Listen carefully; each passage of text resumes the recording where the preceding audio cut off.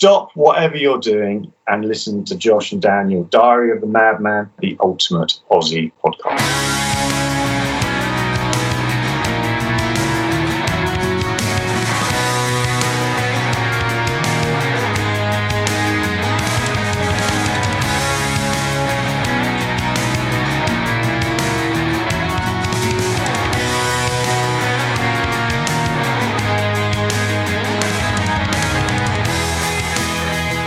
Hello, and welcome back to another episode of Diary of the Madman, the ultimate Aussie podcast where we geek out about all things Aussie and all things Aussie related. I am Josh Crum, and with me as always is Mr. Dan Drago. How's it going, Dan? What's up? What's up, guys? Not much, man. Excited to be back in the chair again today. I got me a new cushy studio chair that I'm excited about. I'm feeling very comfortable today. So if I sound a little more relaxed and laid back, it's because I am. Josh thinks he's driving a Cadillac. He's in a new chair, and he's been fucking grinning ear to ear since we started. Because he's not wearing pants. Oh, you may be wondering who that voice is. Daniel, do you care to tell us who's joining us today? Yeah, we have our main man, Ryan Beavers, is joining us. We figured this is a celebration of our 1-year anniversary. We're going to answer our listeners' questions, and we thought instead of Ryan always joining for just the battles, it would be fantastic to have him in on this very special episode. Ryan is a huge contributor to the show, and we just wouldn't be the same without him. What's up, Ryan? Not much, guys. I appreciate it. The invite means a lot to be a part of this. Pretty fucking pumped. So let's get in. For those of you that don't know, Ryan does all of our artwork, and he fucking slays it. And I truly mean that. And I feel like without Ryan, we're just another podcast. He makes people give us a chance. You know, there's an old wrestling analogy. We all love wrestling. They used to say Hulk Hogan brings them to the building, but Ric Flair makes them come back. Ryan brings them to our building with his awesome artwork. And then Dan and I make them come back with our kick-ass fucking podcast that we put on. So we appreciate you guys listening, but we appreciate Ryan also for driving them in because his artwork really does make everything pop out. It's definitely a huge part of the show. I appreciate it. I do a mean leg drop myself, so. I was going to say, I love the analogy, but it's not Ric Flair, baby. It's Macho Man that made him come back. Greatest wrestler of all time, right there. Macho Man, Randy Savage. I love him, man. You know, he lived in Kentucky because Miss Elizabeth is from Lexington. Yeah. So I heard a great story about him on the radio one day. I'll share it with you guys real quick. If you don't like wrestling, fast forward about 3 minutes. He would go to WKYT Studios and cut his promos for the WWF back in the 80s and 90s. And they said he was just always in character. So like these local news anchors who live around here all know the Macho Man. He's like, "What's going on, Dave?" You know, just walking through the studio, gonna go cut a promo, and then go in and cut his promo real quick and just leave, you know, and they were just always in character. It never changed anytime you saw that guy. That's awesome. So, yeah. That's pretty cool if they lived there for so long. And also, his dad had a wrestling promotion. I can't think of the name of it right now. Was it the Mid-South? The Poffos. Yeah. It was based out of Kentucky also, so that's why I guess that's where he met Miss Elizabeth, I would assume. A lot of people don't know he was also a professional baseball player, Randy Savage, for the St. Louis Cardinals. Yeah. He was amazing, man. The funny thing back then is you had to stay in character. Like, even though you were friends, you weren't allowed to be seen outside the ring. They had to keep the facade up. Yeah. On his baseball card, he played for the Reds, for their minor league team. And on the card, if you read the back of it, it says he improved his batting average by lowering his elbow. Which is fucking great because his finishing move was the elbow drop, right? That's awesome. Yeah. So he played for the Cardinals and the Reds. That's awesome. The Cardinals and the Reds. Yeah. Right field, I think, right? I'm not sure. I do know I saw a thing. I don't mean to talk so much Randy Savage here, but they said he also tore something in his shoulder one time and he learned to throw and catch opposite handed, which is crazy as hell. But apparently he really did. Pretty athletic guy for sure. So before we get started on the news, again, we want to thank all of our listeners. If you can believe it, the Diary of the Madmen Ultimate Aussie podcast is a year old coming up, and we're just super excited to be still doing it. And in my opinion, getting better and better with each show. I want to thank Josh. I want to thank Ryan for being just such a great part of my life. And I hope you guys have really enjoyed the heart and love that all three of us have really put into this show. Thank you guys from me also. This has been above and beyond what Dan and I, when we first set out to do this podcast, we were discussing one day, what do you think we could draw with this numbers wise? Like, how many listeners can we get? And we both agreed if we had 20 listeners a week, we'd be happy with it. And I'm proud to say we're way the fuck above 20 listeners a week.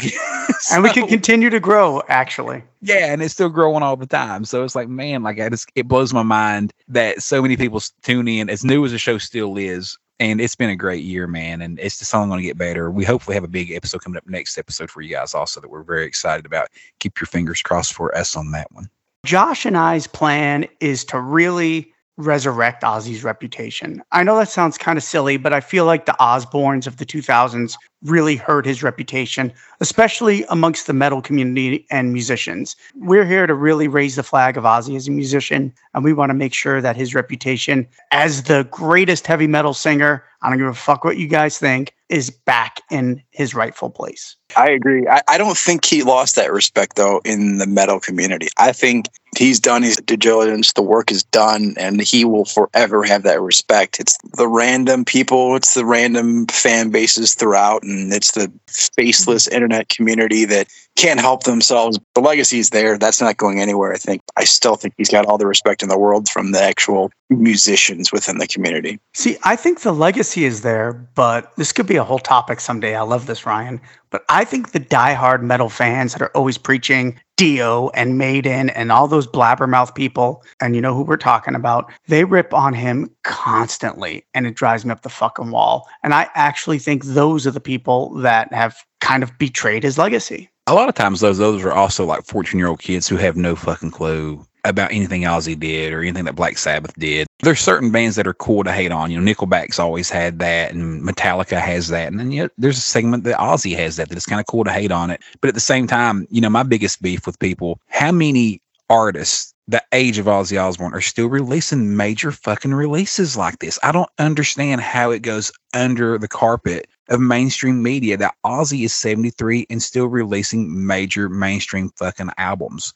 Top Quality 5 music. Yep. Guaranteed. And they're good. Are they Diary of a Madman? No, but they're still good. When is the last time Bob Dylan put out a fucking quality record? You know what I mean? Stuff like that. When's the last time the Rolling Stones put out a quality record, right? Right. It blows my mind how underappreciated it can be sometimes. You know, we've had so many people message, and I do want to pat us on the back for this real quick and say we've had a lot of messages from people that say, I didn't listen to those albums. I didn't like Scream, so I never gave it much of a chance, or I didn't like The Rest of the Wicked or Osmosis. And because of your show, I went back, and I'm glad I did, because now I fucking listen to it on the regular. And that's the highest compliment Dan and I can get, because that's exactly what we're trying to do. It's exactly right. And that brings Josh and I so much pleasure when we do hear our listeners go back and tell us, you know, I stopped listening to Ozzy at around No More Tears, and holy shit, I'm into Osmosis now, or you know, whatever it can be. And that's exactly why we do it. So our main man, Josh, went and saw a concert this week. He saw the Mighty Poison. They've been doing some headline shows outside of the major festivals they've been doing. Josh, how was the show this week? Hey, man, thank you for mentioning that. Yeah, we had a blast. My wife and I actually had our anniversary last week, so we went to the Poison concert as a little bit of an anniversary date. They played my hometown, Pikeville, Kentucky. We have an arena here that holds about 8,000. Nice. It was sold out, and it was packed, man. The crowd was fucking lit. I think everyone's so over COVID, you know what I mean? They're just ready to have a good time. Of course, with Poison, you have nothing but a good time, right? But no, it was a good show, man. Yeah, you like what I did there? Oh, talk dirty to me. Come on. Get out of here. You talk dirty to me every night, my man. The show was fucking awesome, man. I got to say, I've seen Poison 5 times, I think, and that may have been the best one. The energy was just so there. The crowd was there. I do have one small complaint that I wanted to discuss with you guys, though, while we're on the show. So I have no doubt that everyone went home happy. The show was really good. The energy was good. Everything was there, but we realized that Bret Michaels has been sick. He did miss the stadium tour show. They've cut their set back a little bit on the stadium tour. I think they went to only 7 songs on the stadium tour. So for a headline night, though, you would think 90 minutes or so of Poison. They barely broke an hour. They played 9 songs and 2 solos. So altogether 11 tracks, but 2 of them were solos. What's your guys' opinion on that, man? Is that a little bit pushing it to barely reach an hour, or do you think that's acceptable, knowing that Bret Michaels has been sick and that's kind of been an issue for him? You could, I guess, give him a little leeway with being sick. But, I mean, in 2022, you're an arena act, and then the prices that people are paying for tickets these days. I mean, you got McCartney's out there doing 3-hour shows. The Eagles are out there doing 3-hour shows. Like, I don't know what your excuse is when you pack an arena realistically and you do 11 songs or whatever it is, and 2 of those being solos. I'd be pissed. I don't know what you paid for them, but I'm sure it was a decent enough penny. The average ticket was around $65. It wasn't crazy. Okay. But still, you throw in some fees, you're at, what, 85? Almost 90 probably. So it just, for an arena act this day and age, and when you got guys 20 and 25 years older than you playing twice that and then some, I have a hard time with that. I saw the Pixies a couple of months ago, and they played 34 songs, 2 hours straight. It was fucking amazing. Yeah. So I think 9 is just not quite enough. I'm sorry. I'm not even going to count the solos. I don't think you count the solos either. If I'm 100% honest, like I said, I do think everyone left happy living in the area. And I do live in a small town. I can tell you the next day, everyone was kind of buzzing on Facebook, putting up their photos. Like everyone definitely enjoyed the show. I felt like they could have thrown in 2 more. If you get to 11 tracks, 13 with the solos, at that point, you're looking at an hour 20. You're nearing range there. I will say, I thought that was a little bit disappointing. I felt like, even though we all do know that Brett's been sick, and he did miss a stadium tour show for being hospitalized, so he's definitely legitimately sick with his diabetes. But I thought throwing in 2 more songs wouldn't have been too much to ask. When they started going into Every Rose Has Its Thorn, I was like, are we already ending the like? Are we coming on to the end of the night right here already? And I come from the perspective of like all my shows. I'm up in Chicago. It would take me longer to get out of the parking lot than it would than they actually played. So that that would irk the shit out of me. Great point. And I think 13 to 14 is a fine number, honestly. I agree. If they would have done 2 more, I don't think anyone would have complained about it at all. I think they were just about too shy. That said, everyone had a good time. Lita Ford opened, the legendary Lita Ford. So we got to hear a guitar player try to sing Ozzy's parts again, which I'm not a fan of. Oh, Jesus Christ. I was sitting there thinking I'd almost rather her like pipe those in just with Ozzy's voice or something. You know what I mean? Just to fucking, I don't know. Lita was really good, actually. How was the crowd response to Close My Eyes Forever? The crowd response to Lita Ford in general was really fucking good. Yeah. Really good. She's actually amazing, man. Yeah. Dan, type in Lita Ford, Pikeville, Kentucky. Listen to her guitar player's tone. Tell me you don't want his fucking sound. Damn, he sounded good, man. He had the tone that I would love to have. I'll tell you that. She did 10 songs with a drum solo. So she did 9 songs as well. That's pretty remarkable. But she's the opener, so with her, it's a little more understandable. No, that's my point, though. The opener did the same exact amount of songs as the headliner. I think that's perfect amount of set for the opener. It's a great set. She's amazing. She had a couple of records there in the late 80s, early 90s that are fantastic, and she's totally underrated as a player, as a performer. I'm really happy to see her back out there playing because I've always been a pretty big fan of Lita Ford. Yeah, me too. And she kept the BC Rich guitars cool even before Stranger Things, right? Right. That's right. Played her BC Riches. And no, she was awesome, man. And the show was still, like I said, it was still a blast. No one complained. Everyone had a good time. And that's ultimately all that matters. It's cool from a positive spin that they came to such a small market. Honestly, it's not like they went to Lexington. Pikeville's a much smaller market. So hats off to Poison for even playing a market like that. That's actually the second time they've been here. Wow. That's really cool. Yeah, they came in 2008. I was at that one also. I saw them, probably 15 years ago when Rat opened. And I got to be honest, I'm a big Rat fan, and I thought Poison was fucking great as well that night. They were great. And everything I'm hearing from people that have gone to the show with Motley Crue and Def Leppard, Poison is stealing the show. And I don't doubt it. They're fucking great live. That was definitely, I do know, leading into Brett getting sick, that was the word. Right. That Poison was really still on the show from both Motley Crue and Def Leppard. So. And we know Crue's just not great live anymore, even though they're by far my favorite band out of those that are playing. But again, I don't give a fuck if Vince Neil is reading off a teleprompter or who gives a fuck. Just go and have a good time. Jesus Christ. But another thing I want to talk about before we get into today's topic is that Ozzy released this week news of a new variant of his new album, Patient Number 9, which features artwork from the great Todd McFarlane and has an alternate cover. Dan and Ryan, what were your initial thoughts of the new variant cover of Patient Number 9? It's fucking badass. And they got me. I saw it. I couldn't help myself. So now I'm going to have a second copy on vinyl coming. I pre-ordered the Walmart, the metallic gold. It just made the most sense with the cover. It looks gorgeous. But I think this cover is just worlds better than what they went with. It's very old school, very classic. Like it just fits right in that. Like it could have been the cover in between Ultimate Sin and No Rest, I think. I wish they would have went with it from the beginning, but I guess it's just a big marketing thing they're going for. So be it. It worked. You got me. You got all 3 of us. I love it. I'm excited to get that and bring it on. 2 more months. Yeah, it's awesome. It is definitely a throwback. I love it. Between Ultimate Sin and No Rest for the Wicked, fucking perfect description. It couldn't be better. I love that Ozzy Osbourne is written in yellow with the iconic lettering. To me, his logo should always be that. And I know most fans would agree with me. You know, it's very cartoony. It definitely matches the video. But I love when Ozzy plays up his horror side. I know in the early 90s, he was kind of done with it. But I feel like more than ever, he's been really embracing it again. And I think this cover would have been a perfect fit. Maybe the font for Patient Number 9 could have been a little different. But other than that, I just love the vibe and the variant. It's way better than what they chose. Dildo for me also. I was just like Ryan there. The minute I saw that fucking variation, I was like, fuck, where's my wallet? Shit. This is so much better than the actual album cover. And the actual album cover, I don't have a total beef with. I think it could be better. It could be worse. It definitely is better than Scream. But I really love the new cover. And the greatest thing that we always discuss on this show is, I got to be the one that brings it up, is now we have wings again. Yeah, it had wings. It had bat wings.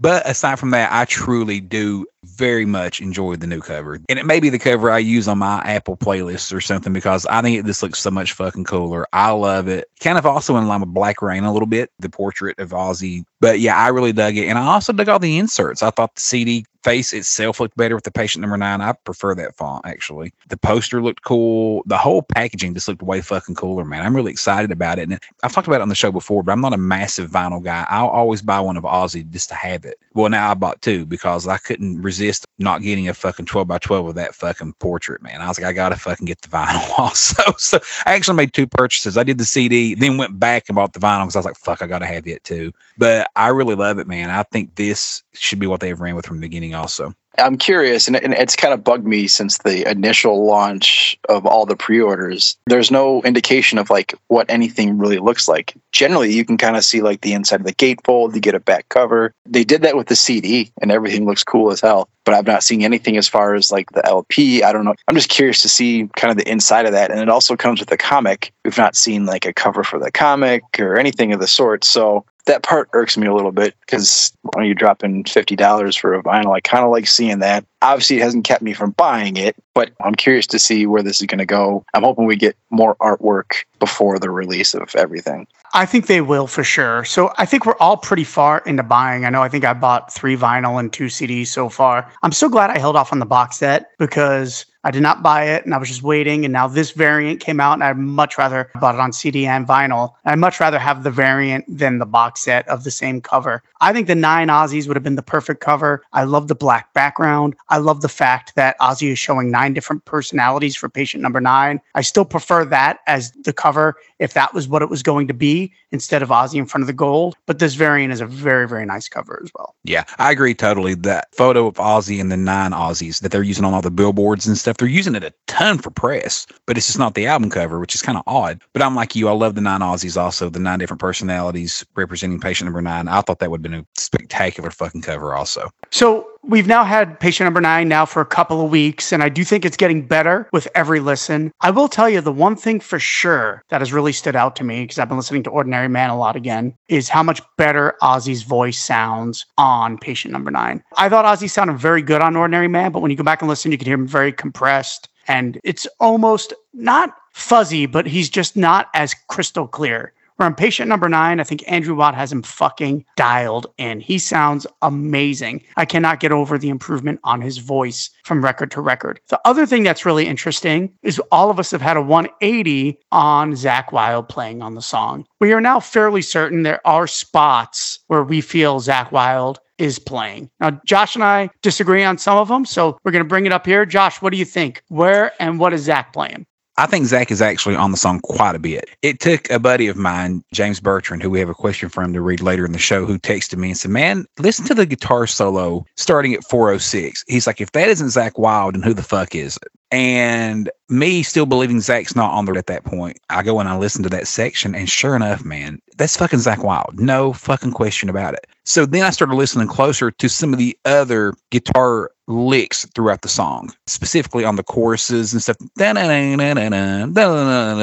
Those little moments like that. That's fucking Zach. It's just not prototypical Zach. It's not the Zach that we all know and love that's so commonly heard and understood. And like, oh, instantly, that's Zach Wilde, right? Zach took the time to serve the songs, which is perfect. It's exactly what we want him to do, right? And I realized at that point, in my opinion, I think all the guitar work we hear in that song that Jeff Beck is getting the credit for, I think a lot of that's Zach Wilde. That said, the guitar solo, the intro, clearly that's fucking Jeff Beck on the guitar solo when it first kicks off, and this is so different, those weird noise. I mean, clearly, right? But I do think a lot of that guitar work is Zach Wilde. I think Andrew Watt's playing the rhythm on the beginning of the track, which has the thin tone, kind of Stratocaster sounding guitar. But I think once it goes into the chorus and the pre-chorus, I think Zach comes in there. But not heavy. He's not your prototypical heavy Zach, but I think Zach's presence definitely comes in at that point. And in my opinion, they've done a beautiful job of interweaving Andrew Watt, but specifically Zach on leads and Jeff Beck on leads, and interweaving those guitars together to where it sounds like one guitar. And that might explain also the massively long time it took to mix this record, because they literally were taking multiple tracks of multiple players and weaving them into one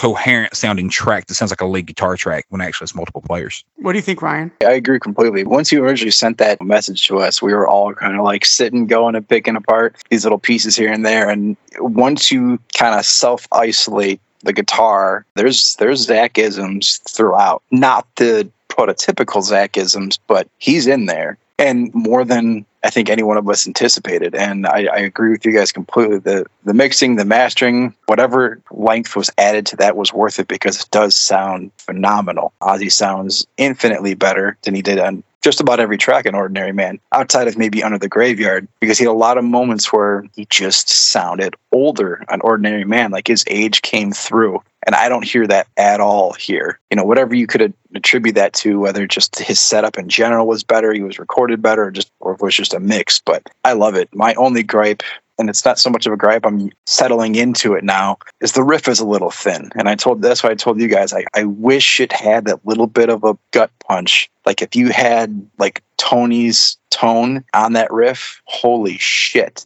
Granted, still a great riff, but just a little thin. But otherwise, I love the song. That's 100% the Andrew Watt part of the track. And that's not a bash on Watt. That's just, he likes to play Stratocaster guitars a lot. He plays Les Pauls also, but I think Dan agrees that is definitely Andrew's part of the song. It has the thinner tone, which, Jeff Beck plays Stratocasters also. So if you have a pounding rhythm, though, it will take away from the guitar solo if it has a thin tone guitar solo also. So it's kind of a balancing act of trying to get the right mix of the two. But I do want to piggyback what you guys said about Ozzy's voice also. He sounds phenomenal. I think Ozzy's voice just got stronger throughout the recording of Ordinary Man, and he ended it with Under the Graveyard, and he sounds phenomenal on Under the Graveyard. And I believe that Patient Number 9 is just going to be a step forward with his voice getting that much more stronger and that much more comfortable and settled in. I don't think it's a matter of production as far as how they recorded him as much as it was just Ozzy settling in and getting comfortable with it and getting his own confidence back that he can still do it. Yeah, I agree. He sounds fantastic, and you can just tell he's way more confident and comfortable. And we talk about it all the time on the show. Ozzy's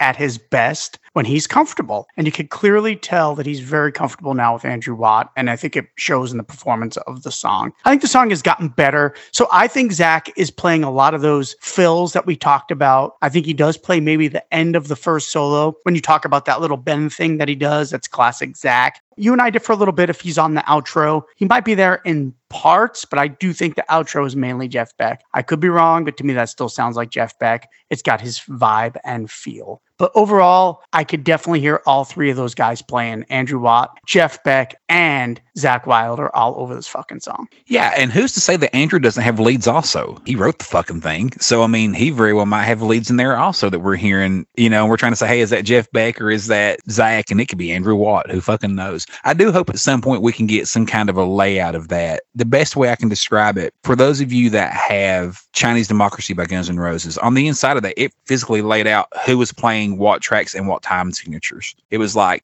Richard Fortus, guitar solo 1, guitar solo 2 was Bumblefoot, and so on and so forth. It would be nice if the liner notes said something like that. I don't really anticipate that they will. So I would say this will be a debate that'll be going on for 10 years from now about who's playing what parts of these solos. But that said, that outro tag on Patient Number 9 is fucking badass, man. I love it. It is, absolutely. I'm still a little frustrated of the edit of the video and what they're playing on local radio. I do think they fucked the edit up. I think we could have done a better edit with with including the bridge. I think the bridge is classic Ozzy, man. And I think it Agreed. just needs to be in the song.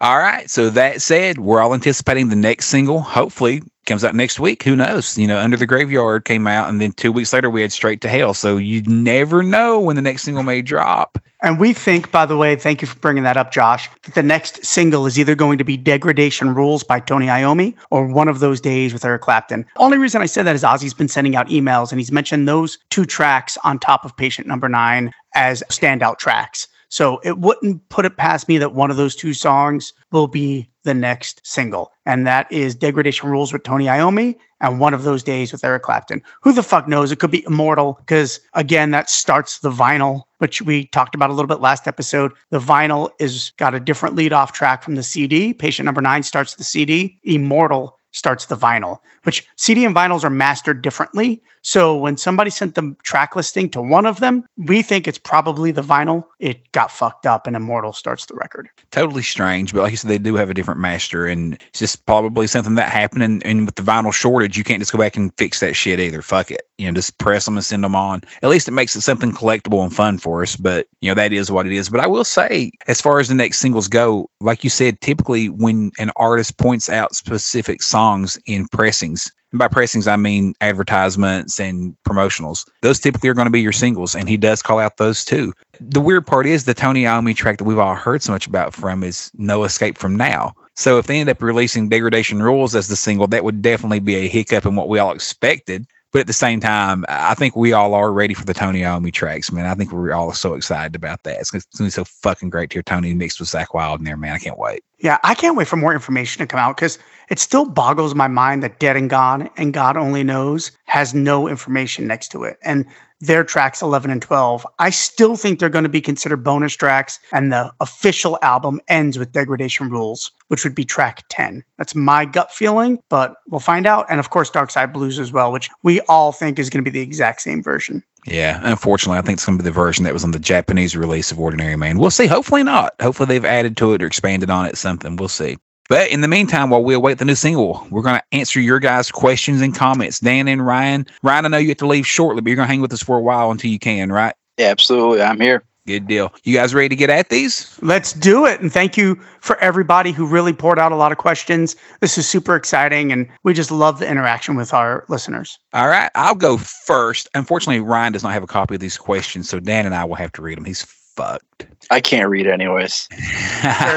So we're going to start off with our friend Justin on Instagram. Said, what would each of you pick as the absolute best 1-2 punch that's actually on an Ozzy solo record? And what would be the best 1-2 punch if we could choose any 2 songs out of order? That's a pretty good question. Dan and I and Ryan discuss this kind of shit all the time. Like, sequencing of an album is actually a huge fucking deal. It's something that people kind of don't think about or overlook, but it really can make or break a record if it's sequenced correctly. That said, my favorite 1-2 punch, I'm not going to go opener to second track, but I think I can speak for all the guys. When you lead from Revelation Mother Earth into Still Away the Night, it's just fucking magic. It's absolutely magic. I don't know what they could do any better than that for those 2 tracks. That is a great choice, Josh. And I just want to let the listeners know we are really riffing off of these questions. We wanted to be honest and open and give a real, true answer instead of a canned answer and canned bullshit. We're real on this show, and that's something we're both passionate about. Thank you, Dan, for mentioning that, because I did forget to preface that we are. Matter of fact, I typed these questions out for all of us, but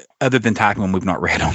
So no thoughts been put into these answers. We're probably going to be wrong on half of it, but that's right. So for me personally, I love that answer, Josh. I think that's a great fucking answer. But I'm going to just go one album later and go the opening of Diary of a Madman with Over the Mountain. Sorry, Ryan. I know you don't like that song very well. Over the Mountain into Flying High Again, I think is a fucking brilliant 1-2 punch. And it doesn't get any better than that. Or you can even go SATO into Diary, which is pretty fucking spectacular too. I agree fully. Let me just say and save some face here. It's not that I don't like Over the Mountain. It just doesn't have the cachet with me that it does with it. Whatever, man. You don't like it. Whatever. We know you hate that song. It's all right. You prefer fucking It's a Raid over the Mountain. Just go ahead and admit it. It's only the best drum intro and one of the best guitar solos and greatest melodies of all time. But other than that, it's just not that great. Yeah, exactly. Thank you, fuckers. But I will piggyback what you just said also, in that One album later, I'm going to go SATO into Diary. I always fucking love that dun-dun,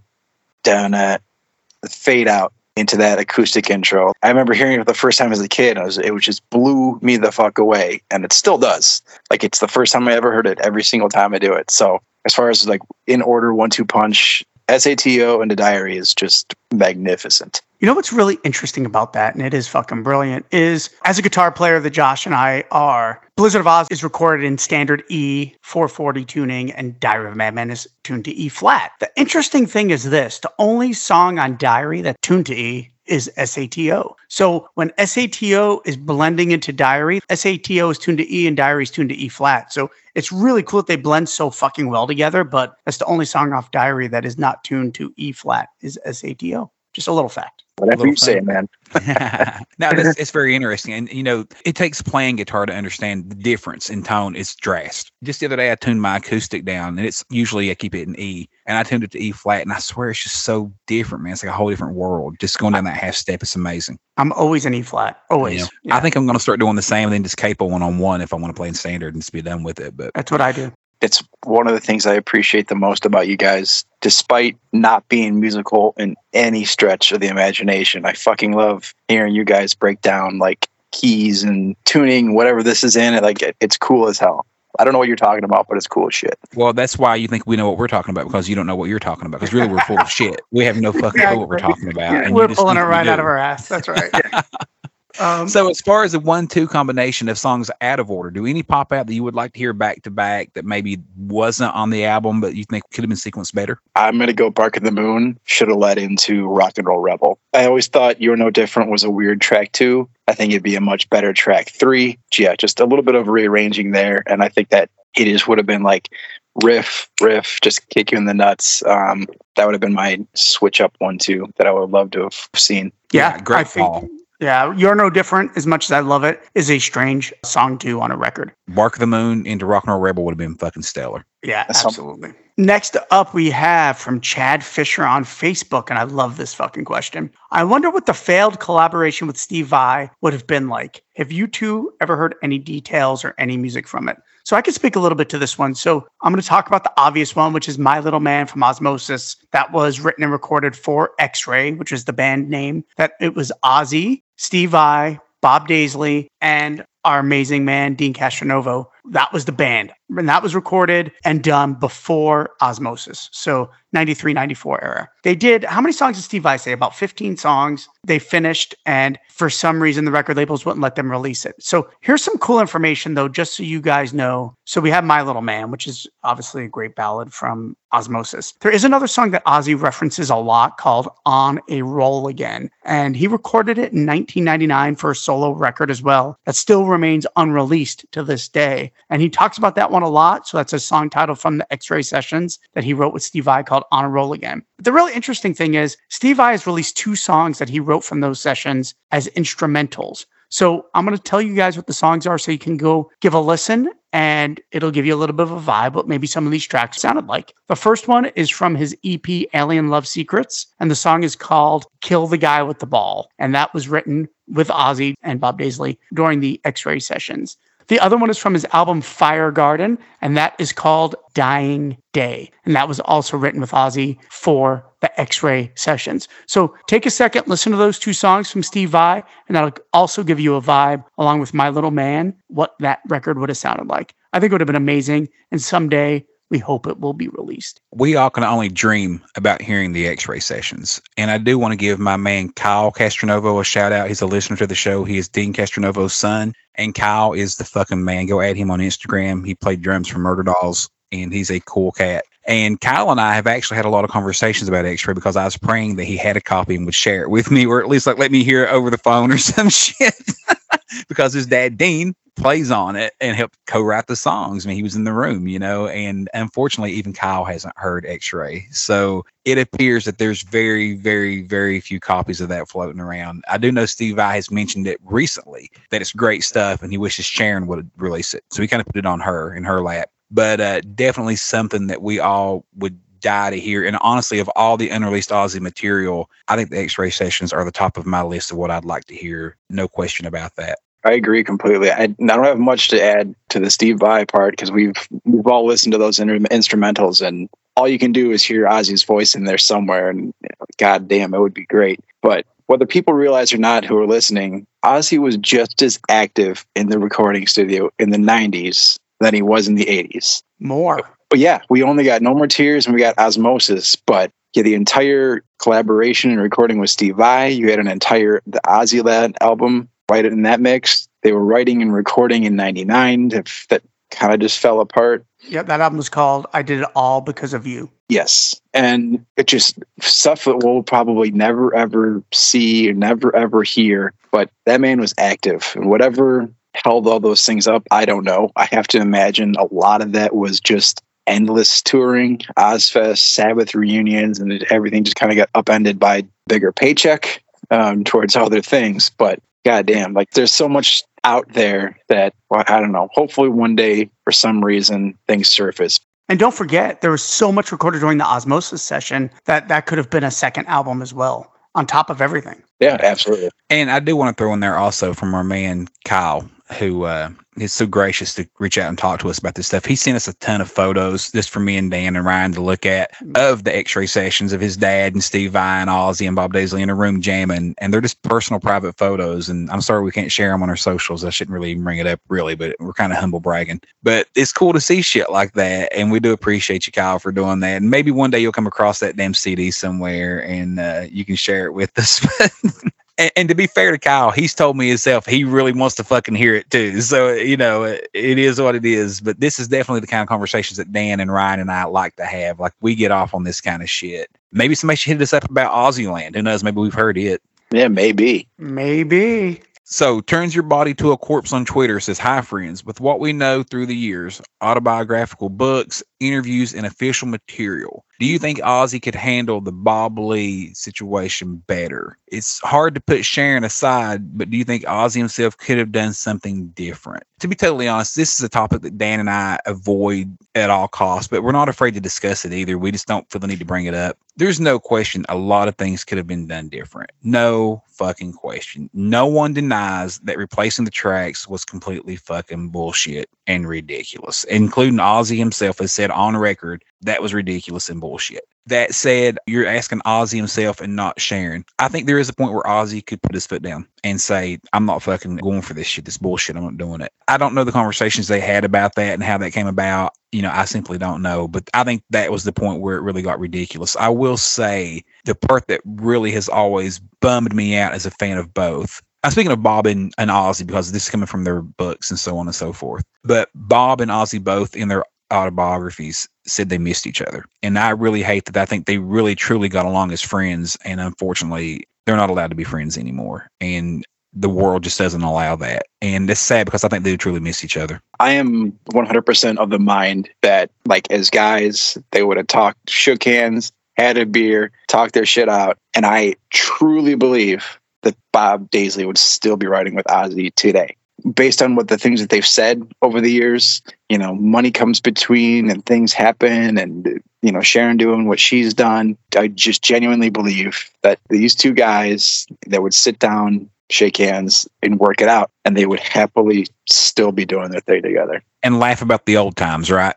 Yeah, 100%. Tell stories and shit, right? So make no mistake about it. The biggest atrocity in Ozzy Osbourne's career is replacing Bob and Lee on the two greatest albums ever released. That's a fact. And it breaks my heart that they did it. But to the Osbournes' credit, I know you'll flame me for this, but they fucking realized the massive fucking mistake they made and they deleted those from the catalog. So when people talk about that, let's just make sure we talk about the facts. They fucked up, made the biggest mistake of their career. They did then remove those from the catalog. You cannot buy those. You don't hear those. Those versions of those songs are gone. Everything we hear now is back with Bob and Lee where they should be. I am brokenhearted that Bob doesn't still collaborate with Ozzy. And like Josh said, at the end of Bob's book, he said, I just miss my friend. They were very close, and it breaks my heart that they're not even hanging. I mean, Lee and Randy obviously are both gone, and they are the two that are really left from the band that made the two greatest records of all time. So it would be amazing if they could work together again, or even just bury bury the hatchet and hang out and just relive the old times for their sake. That is really what needs to happen. But from what could Ozzy have done, I do think there's one thing that Ozzy's pretty bright about, and that is, do I piss off my wife or do I piss off Bob and Lee? And we know what choice and road he took. But, and to be honest, Sharon's job is to keep Ozzy relevant. Her priority is not Bob Daisley. Her priority is Ozzy Osbourne. And she does what in her mind is always his best interest. No doubt replacing the tracks was spiteful, and that was a bad decision. But like you said, that has been redeemed and fixed, right? With the quality master, by the way. Those remasters were amazing. That was obviously the tipping point. I do wish Ozzy would have spoke out a little more about it. Also, I hated the part when Lee Kerslake was dying and all he wanted was his platinum records and such. And the Osbournes did that. They got him to him within a week. I mean, it was no time later he had it, but he should have had it 40 years ago. And I think we all agree with that also. Give people their due diligence, and those guys played on and helped write those records. They should have had those little moments sooner than that. Life goes on, and I guess they just kind of moved on without them, but it is what it is. Ozzy is the star, and we've talked about this a lot on this show. I don't care if the band was called Ozzy Osbourne or Blizzard of Oz. It is Blizzard of Oz. And I think Bob and Lee lost sight of that. Ozzy was the star. Ozzy was the popular guy from Black Sabbath and this young, shining guitar player of Randy Rhoads. And I think Bob and Lee they got, unfortunately, put in a shadow a little bit behind Ozzy and Randy. And I'm sure it pissed them off because they put a lot of fucking effort and their legwork was instrumental to making those records great. Again, I want to be perfectly clear. I'm not degrading their contribution. What I'm degrading is the fact that all the talk was about Ozzy and Randy. Randy was getting the Best New Guitar Player awards. Randy was the hot shot. Randy was the new guitar god. And you had Ozzy. So unfortunately, Bob and Lee just didn't get that love. And I think it pissed them off, rightfully so. And I think that also went to Ozzy's head a little bit and Sharon's head, more importantly, that they probably didn't need them because Ozzy and Randy were the stars. I agree 100%. And Randy came from, obscurity. He was in a local band. The band ended up being Quiet Riot, but in 1979, it was a local Hollywood strip scene, and that was it. And, so Randy comes from obscurity, and they make history together. And like you said, maybe the others feel left out. That's all beyond us. But a good question, and we do appreciate you bringing it up. It's not something we discuss much on the show because we try to look at the brighter side of it, and we want everyone to just get along. Agreed. And we definitely want to always love and bring the love of what Bob and Lee contributed because we are huge fans. Bob Daisley, to me, not only is a great lyric writer, but maybe about the best bass player there is. And his bass playing is sorely overlooked in the Ozzy catalog. I was going to say, and one of the most underrated bass players in hard rock history. No fucking question. He's melodic as shit. Everybody love everybody. Exactly. Hey, Ryan, do you care to read the next one?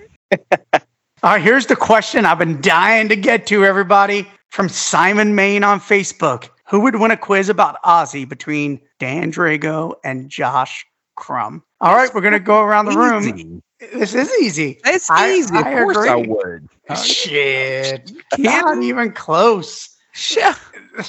It would be easy, blindfolded. Here's the truth. I think Josh and I are great partners. It would be Ryan Beavers, wouldn't it? It could be. The funny thing is, we complement each other so well. 100%. I might know a little bit more of the details on some recordings and stuff, and Josh would kick my ass when it comes to live settings and bootlegs. And no question, he is the Randy Rhoads freak, and he can definitely bury me when it comes to Randy. But I think maybe my strengths lie more on my memory, because Josh is getting old, even though they call me the old one. But that is my answer.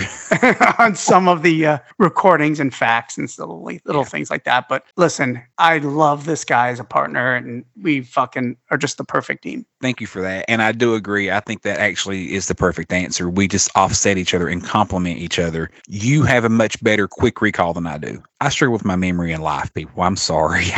My wife could tell you it's a struggle for me to remember to do any fucking thing. So Dan's quick recall is definitely better than mine. So I definitely give him the edge on that. And like you said, dates and recordings, I think Dan's got me there. I think you nailed it, man. Live settings, Randy Rhoads, I do think that's where I prevail a little bit. Ryan, where would you put me and Dan as a competition against each other? Be honest. With me, it's okay. Oh, I think you guys both nailed it. But yeah, Dan's recall is pretty unmatched. And I'd always describe you guys. Dan's the play-by-play, and Josh is the color commentator, and it's that perfect duo that makes you guys work. Who knows more? There's no way of knowing that, but yeah, Dan's got a recall of like someone who's read the Bible every week for the last 40 years. So I guess if I have to pick, I'm going to give the edge to Dan. Yeah. In all honesty, I give the edge to Dan also.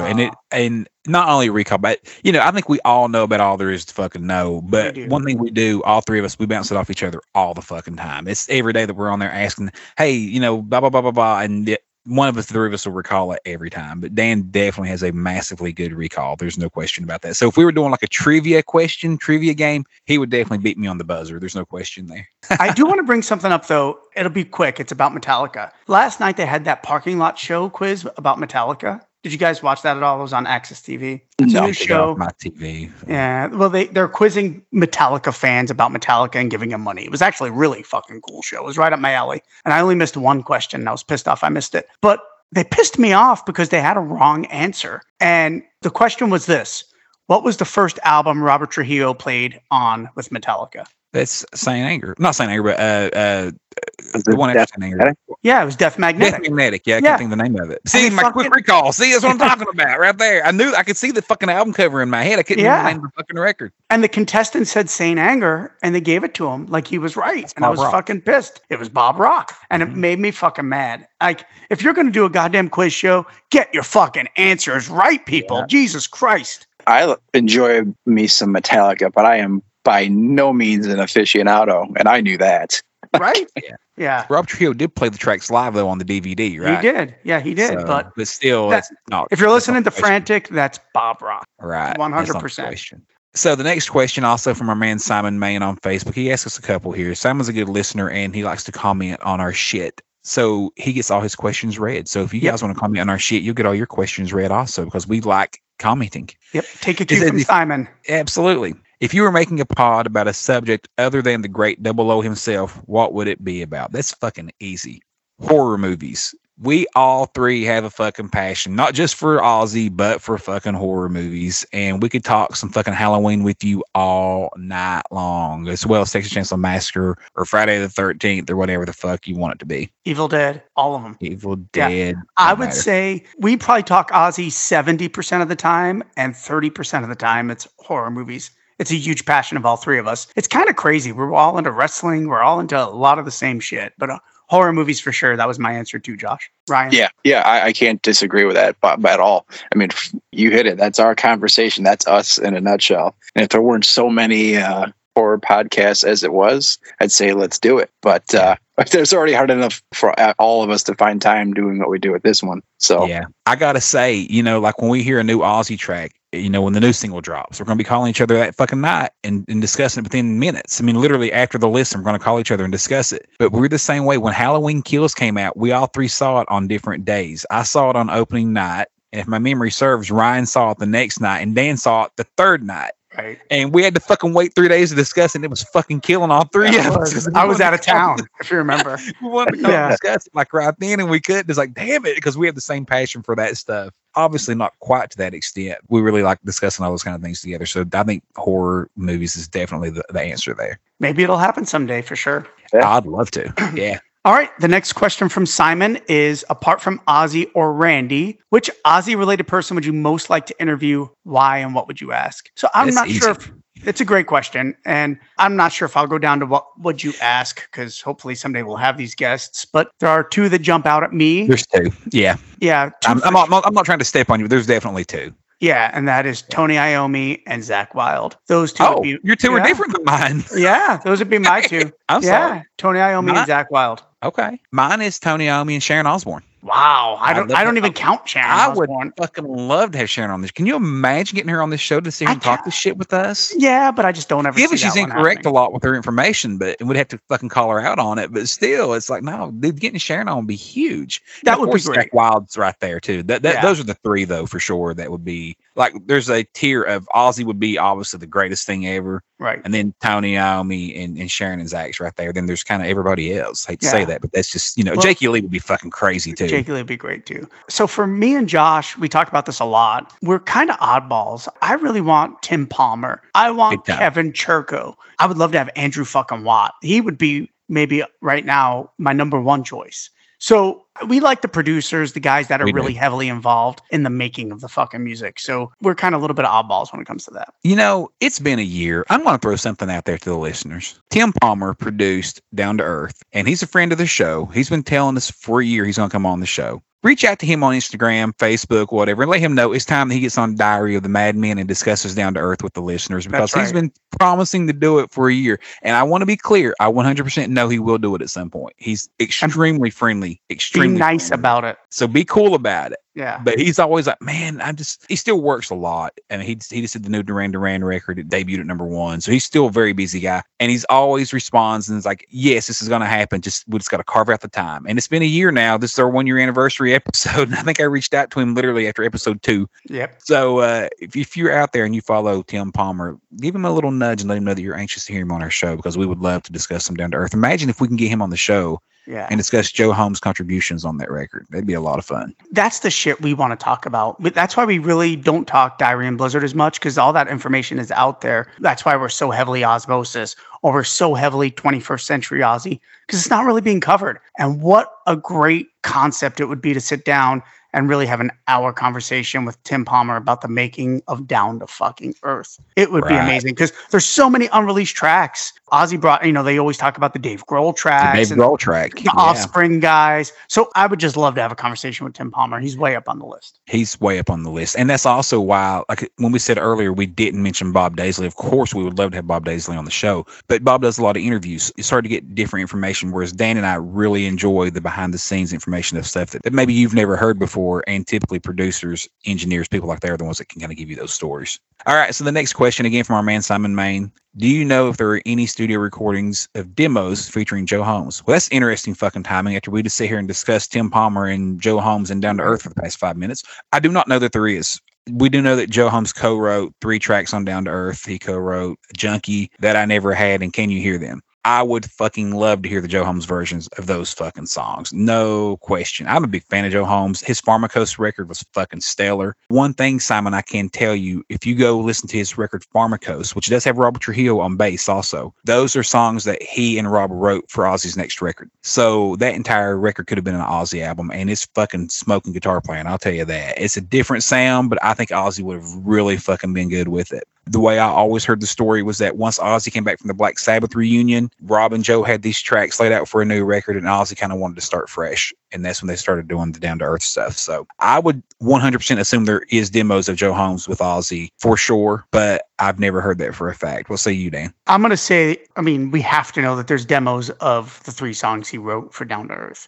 Those exist, because I'm sure they gave those to Zach to learn. Right? It just makes sense.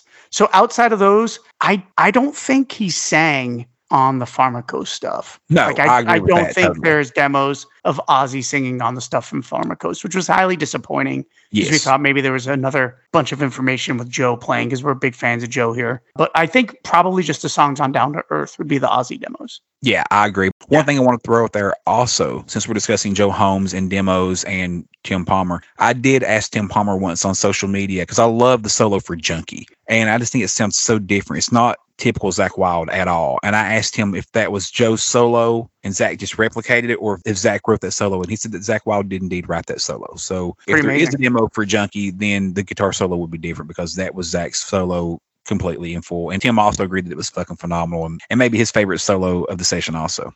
All right. Up next, we have JBL Cena Fan 2 on Twitter. What is the benefit of hiding who wrote what when clearly people want to see Ozzy in arenas and Jake or Bob or whoever in a bar or club?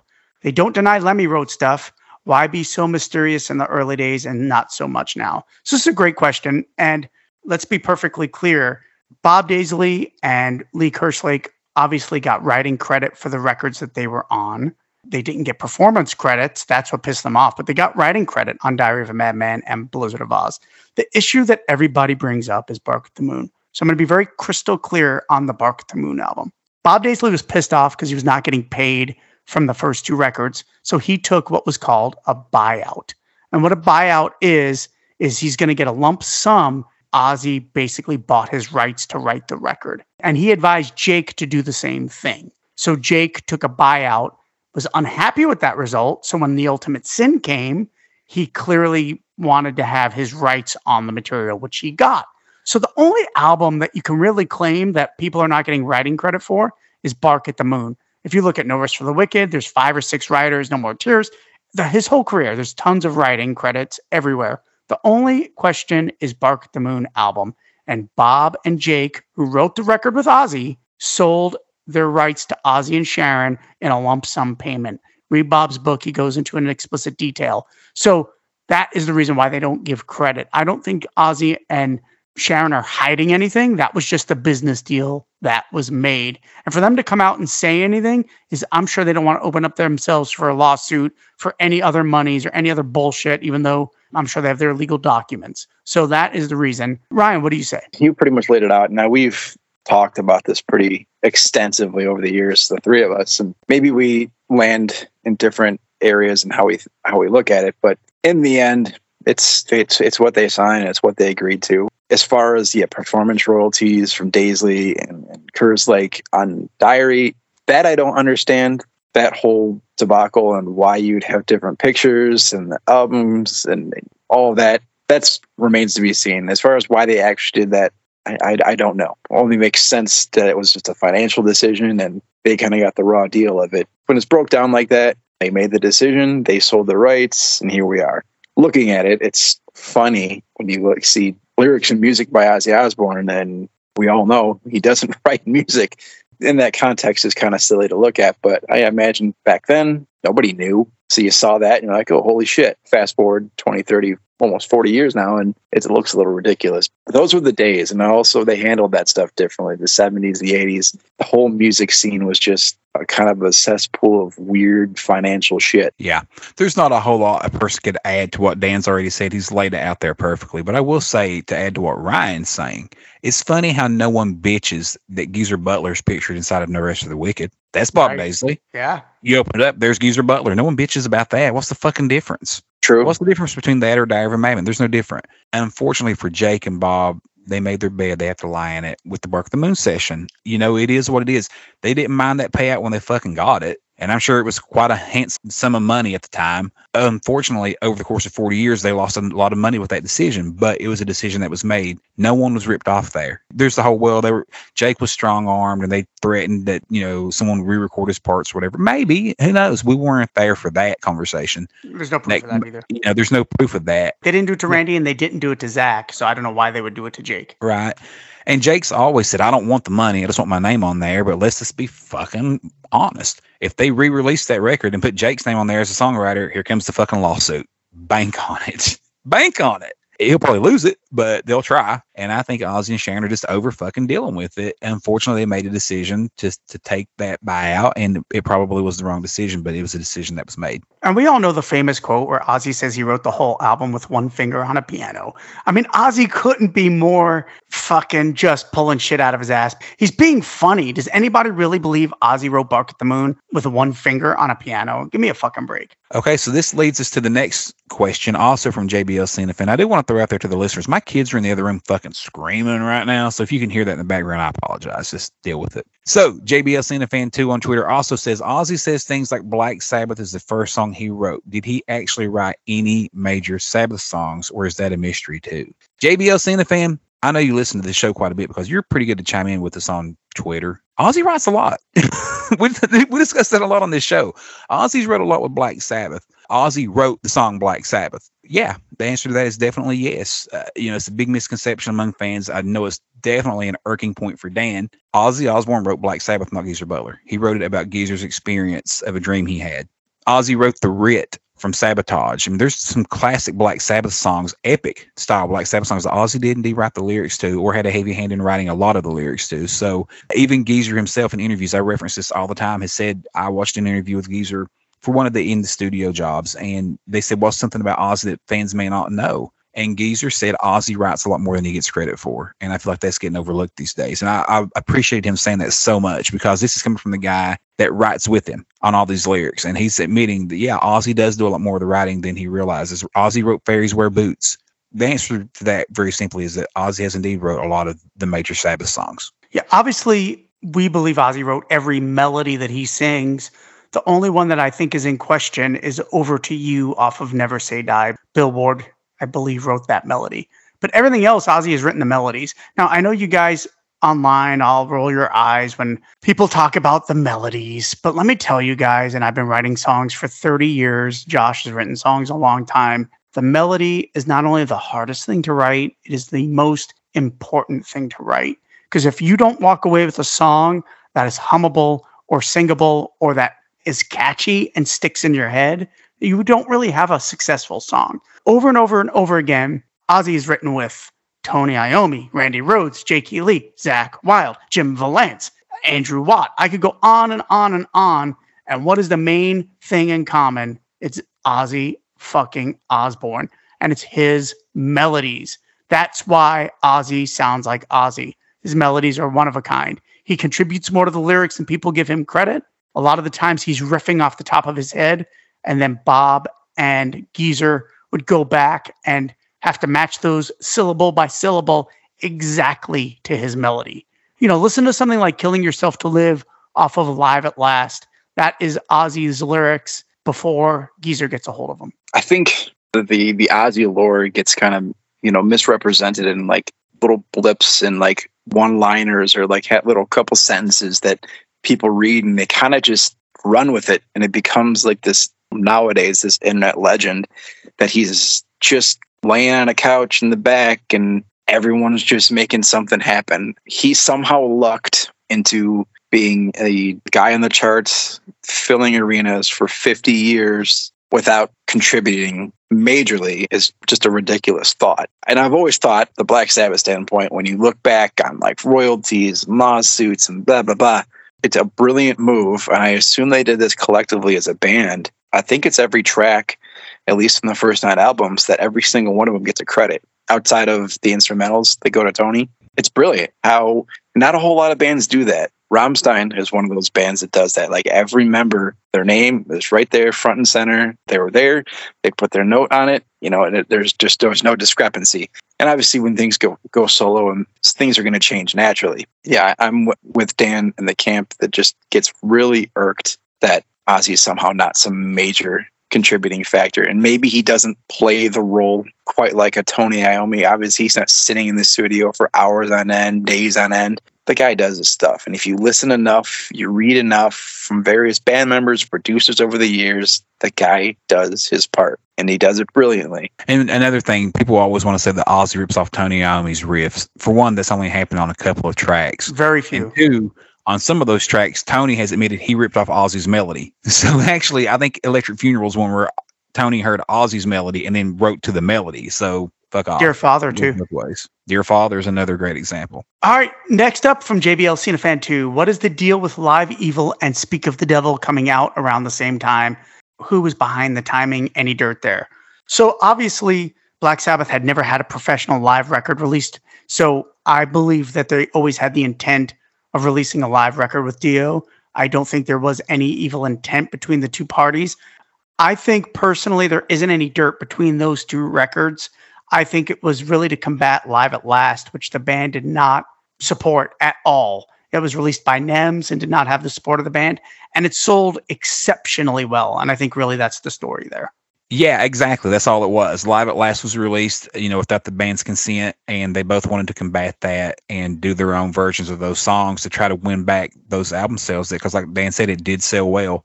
I, for one, am extremely grateful because I fucking love Speak of the Devil, as I know Dan does also. Yeah. So I wouldn't change any fucking thing about it. Live Evil, you can keep that shit. I don't give a fuck. I'll Terrible. Say it to anybody. Yeah, fucking awful. I will say this too, and Live at Last was released by Patrick Meehan, which is even fucking worse. That was like a dagger in those guys. I bet you that's one thing that probably united the boys after Ozzy left. It was like, fuck Patrick Meehan. Yeah, no fuck way. that shit. Absolutely. So yeah, we're definitely thankful for it. And as we know, Speak of the Devil was going to be recorded. Randy Rhoads reluctantly had agreed to record that record. So had he not passed, it would have been Randy Rhoads on there. But that said, Brad Gillis fucking destroyed that record. It's great. I wouldn't change Speak of the Devil at all. Nope. Speak of the Devil is fucking gorgeous. One more from JBL Cena Fan 2. What was the deal with the 10 Commandments? Hard to find, just kind of there and gone, never reprinted. Well, that's what it was. It was a limited time only greatest hits album released. I want to say 1987. Does that sound right, guys? No, 90. Was that 90? Yeah. Really? But yeah, it's just a greatest hits album. That's actually the first Ozzy record I can remember. My brother had a copy of that on cassette, and I remember listening to it. And that's definitely where I heard Crazy Train for the first time. But yeah, that's just all it was. It was just a limited time only release, and they've kept to their word on that. And it's kind of a rarity to find now. They're usually about $50 on eBay if you can find one. I have it on CD. I even kept, remember the big long cardboard boxes that the CDs would come in? Yeah, I kept mine for 10 Commandments because I knew it was going to be rare. It was a limited release done by CBS Records and Priority Records. So up next, my buddy Wes Ray, who I went to school with, Pikeville High School class of 98, and horror fan extraordinaire. He can tell you anything you want to fucking. If we did a horror podcast, Wes would be a fucking co-host. He's fucking knows everything. He says if you could go back in time and convince a 70s or 80s horror movie director to use an Ozzy Black Sabbath song in one of their movies, what horror movie, what song, and what scene would you use it? Of course, he asked me a fucking horror movie fucking question because that's Wes Ray. But, off the top of my head, I'd like to hear the song Black Sabbath in The Exorcist. That'd be kind of cool, right? Yeah, that would have been awesome. How about Bark at the Moon and American Werewolf in London? Oh, there you go. Yeah, that would be good. That'd be fun. Ryan, anything come to mind real quick? I swear on my children, my answer was going to be Dance. I've not seen these questions. I had no clue it was coming. It was the first thing that came to me. I was just watching American Werewolf maybe 6 months ago. Awesome. I was thinking that as I was watching it. The only other thing I'd love to add, and that's brilliant that we were on the same page there, is I always felt like Fluff would have been a great soundtrack song. Every time I hear it, I just think, fuck, that should be in a movie. Friday the 13th used shit like that all the time back in the day. Yeah. Like those little pretty instrumental moments musically, right. And then Jason jumps out of the fucking lake or some shit, right? Yeah. So yeah, it'd been perfect. Great question, Wes Ray. Next up, we have Chad Mullins on Facebook. What is your favorite Ozzy collaboration? Well, if you listen to our Ozzy collaboration episode, you would know mine was Close My Eyes Forever with the great Lita Ford. Josh? I don't remember mine. Mine changes daily. Was it Gods? I don't know. I believe mine was Gods with Billy Morrison. I fucking love that track. I think that's the underrated Ozzy track. I don't want to say of his career from his simple, but like that's the one people don't even know exists. It's on a Billy Morrison record that people don't even know it's out there. And that song is so fucking good. But yeah, I think mine was Gods with Billy Morrison. Are you sure it wasn't Shake Your Head? Let's go to bed. That was Dan's. And I'll tell you, I tried to listen to that track the other day, man. Fucking great. I am not with you on that. You're crazy. Mine is Close My Eyes Forever. What do you got, Ryan? I've had a really love affair with Crucify the Dead ever since they came out. When he did that with Slash, and I was like, that is the most non-Ozzy song that I can think of. I love it. I mean, it's a fantastic song. And I've also had like a place in my heart for it, obviously not being an original track, but I absolutely love his cover of Shock the Monkey. I'm probably in a small camp when it comes to that, but I do love that track. But Crucify the Dead is that's probably my favorite. Great choices. Man, I remember just being so mad because I felt like Crucify the Dead sounded better than Black Rain vocally. And I was like, what the fuck? How did Kevin Churko? Me too. Kevin Churko made Ozzy sound so great on it, and I thought Ozzy doesn't sound quite as good on Black Rain. So that's a question I'd love to bring up. But he does sound better on Scream, which is recorded around the same time. He had a less robotic-y sounding voice on Crucify the Dead. It's a very natural, clean voice on that. And that was my instant takeaway also is how great Ozzy sounded on that. And, of course, the lyrics clearly written about Axl Rose. Right? Yeah. So up next, we have Dan Cushney on Facebook. Would you rather have the promise of 2 more Ozzy solo albums after Patient Number 9 or 1 more Sabbath album? That's the kind of shit we like to talk about. Right? This is the question I want. Yeah. I agree. I like this. Awesome. Good job, Dan. You know us. Dan Cushney, that is. Man, God, let me think about that for a second. Man, I love 13 so much, but I got to go 2 Ozzy solo, right?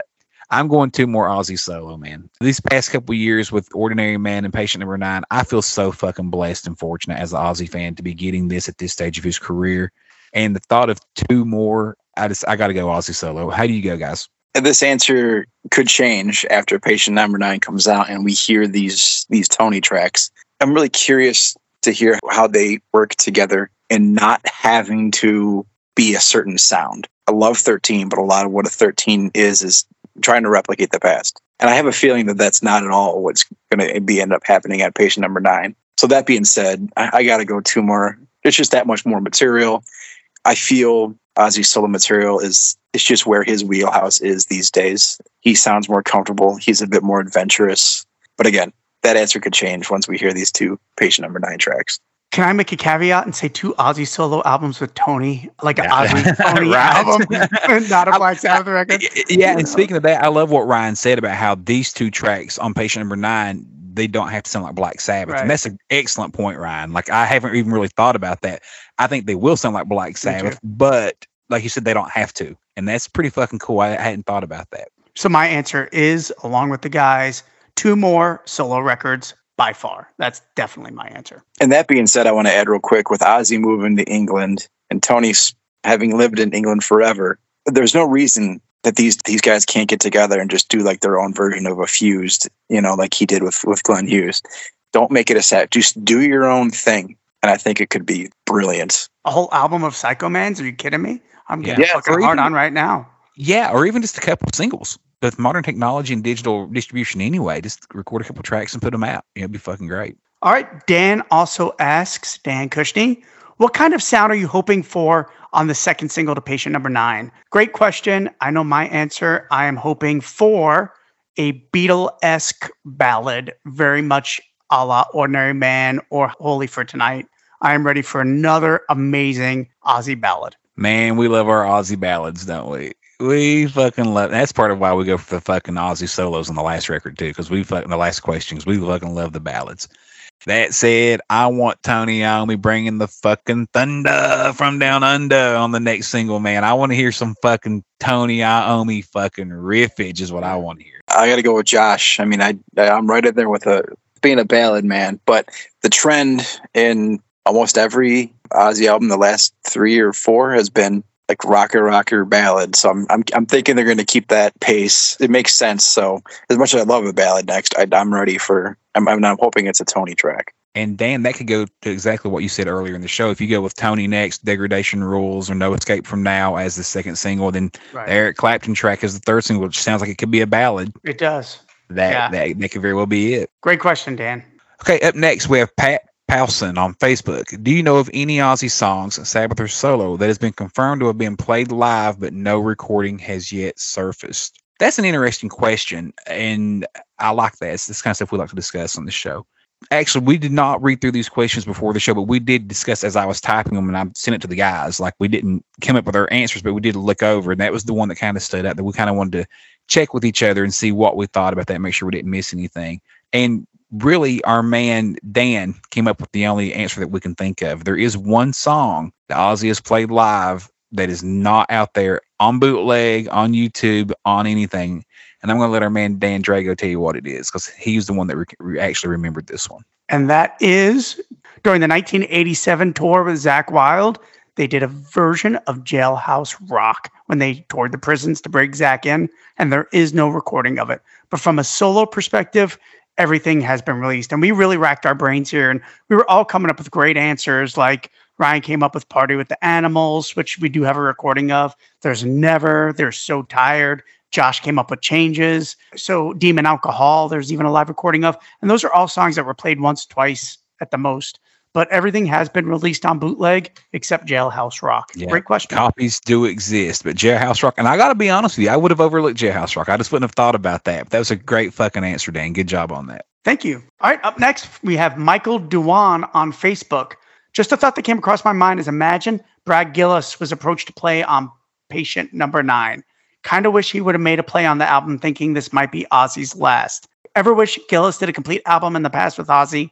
We all know how good he is. We would love to have Brad on the show, as we just talked about. I am a huge fan of Speak of the Devil. I understand Brad's choice of going back to Night Ranger. Night Ranger was fucking huge at that time. But I would love to album with Brad Gillis. I think it would be a great rock record. Brad is a shredder. He's a great songwriter. He's just brilliant. I would love to see Jack Blades actually write it with them. I think it would be great to see Ozzy, Jack Blades, and Brad Gillis write a record together, because Jack Blades has already written 2 or 3 songs with Ozzy already. Yeah, excellent answer. I agree, man. Brad Gillis is definitely a guy that Dan, Ryan, and I hold in extremely high esteem. He's fucking excellent. Job he did coming in and filling in for Randy Rhoads on the Diary of a Madman tour. There's not many players on the planet that could have done that, let alone to the extent that Brad Gillis did it. That said, I would love to hear Brad Gillis on an Ozzy track. I think that's something that any fan would get with. One thing that I hear a lot on social media, and I agree with everyone, is an Ozzy All-Stars album would be fucking fabulous. You know, you get an album and have Jakey Lee on it, a track, Joe Holmes is on a track, Brad Gillis is on a track.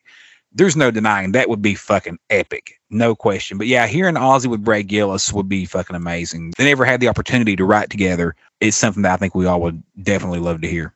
Absolutely. I mean, it's just one of those things where, you know, it was a small blip in time, and it's just a what if situation on how great that would have been, because he definitely fit the style. And I'm sure in hindsight, looking at the trajectories over the last 30 years, I enjoy Night Ranger quite a bit, you know, but they're on the state fair market, and Ozzy is Ozzy. I'm sure that, you know, looking back, he might have stuck around a bit, but it's just like Joe Holmes. You know, I always would have, what if, you know, he had those couple writing credits, but what if we got full album material? It would have been fantastic. Yeah, I'd have been all for it, but it was not to be. And, you know, another thing, too, I actually just come across this on social media recently. You guys probably saw it, but I think it's very neat. And if you listen to the show, you don't question how big Ozzy Osbourne is. But for anyone that does, you know, Night Ranger, like Ryan just said, yeah, they might be on the state fair circuit, but they're still probably selling 2,000 seats a night, I would say, when they do, you know, venues, 2,000 or so, 1,500, 2,000 seats. But they fucking do a little bit of Crazy Train during their set. And that's fucking kick-ass to me, because you have a guy in Brad Gillis who literally simply finished out a tour for someone who passed away in a plane crash. But yet, 40 years later, he plays one of those songs at his own band's fucking shows because fans want to fucking hear it. It's cool to hear Brad Gillis play Crazy Train, right? That says a lot about Ozzy Osbourne and about what his career really did go on to be. And, you know, I'm sure Brad might look back at times and question if he should have hung out, but at the same time, Night Ranger was his band. And there's just something Dan can definitely vouch for, so I guarantee it. There's something about it being your band that's different. No question. That's a great point, dude. Would Gus G have ever let Firewind go? Probably not. No. Okay, so Christian Boardman on Twitter says, Patient number 9. I've listened to it many times now. I like it a lot, and I can't wait for the album, especially the Tony Iommi tracks.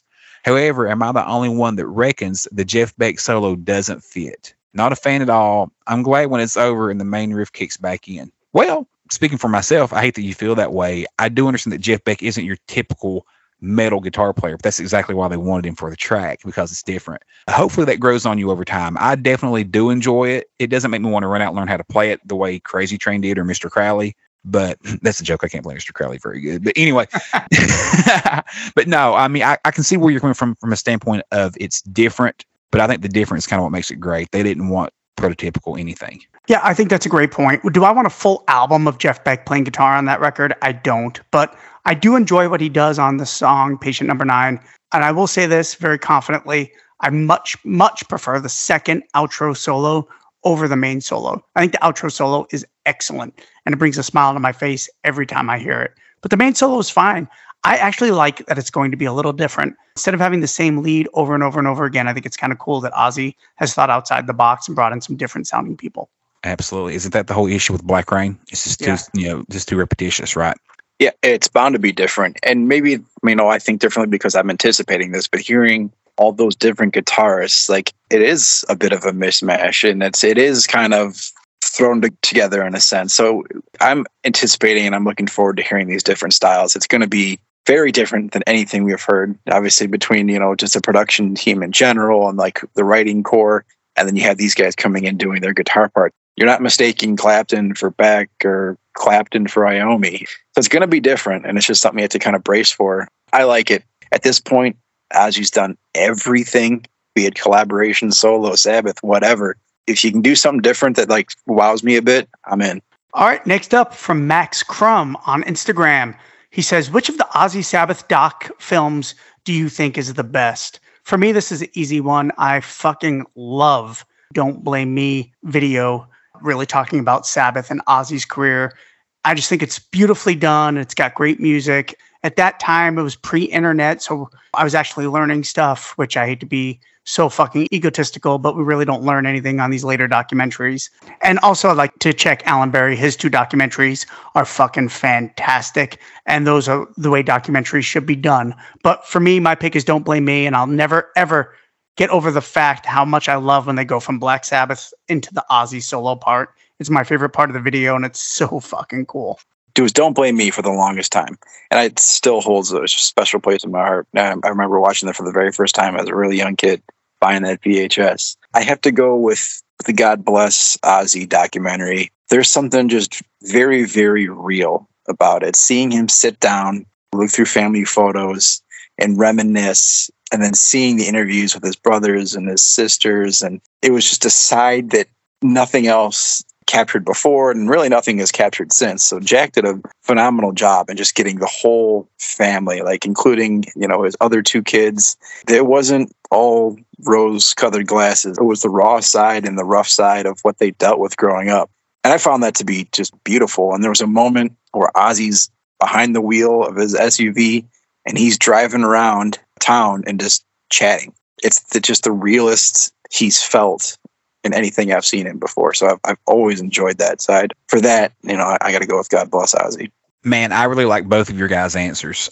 I agree with Ryan that God Bless Ozzy showed a human element that really we hadn't seen before. You have the human element of the Osbournes, which we all fucking hated, right? The way Ozzy was portrayed on that show. But God Bless Ozzy showed the human element of not being the greatest father. The part that always stuck out to me was when they asked him Jessica's birthday. And Ozzy looks like he's just about ready to fucking collapse because he don't know it. And he's trying to come up with an answer knowing he don't know the answer, right? It's hard to watch it, really. If you love the man and you love his music, and to see him knowing he should know that and he doesn't. And his response ended up being, I'll get you that later.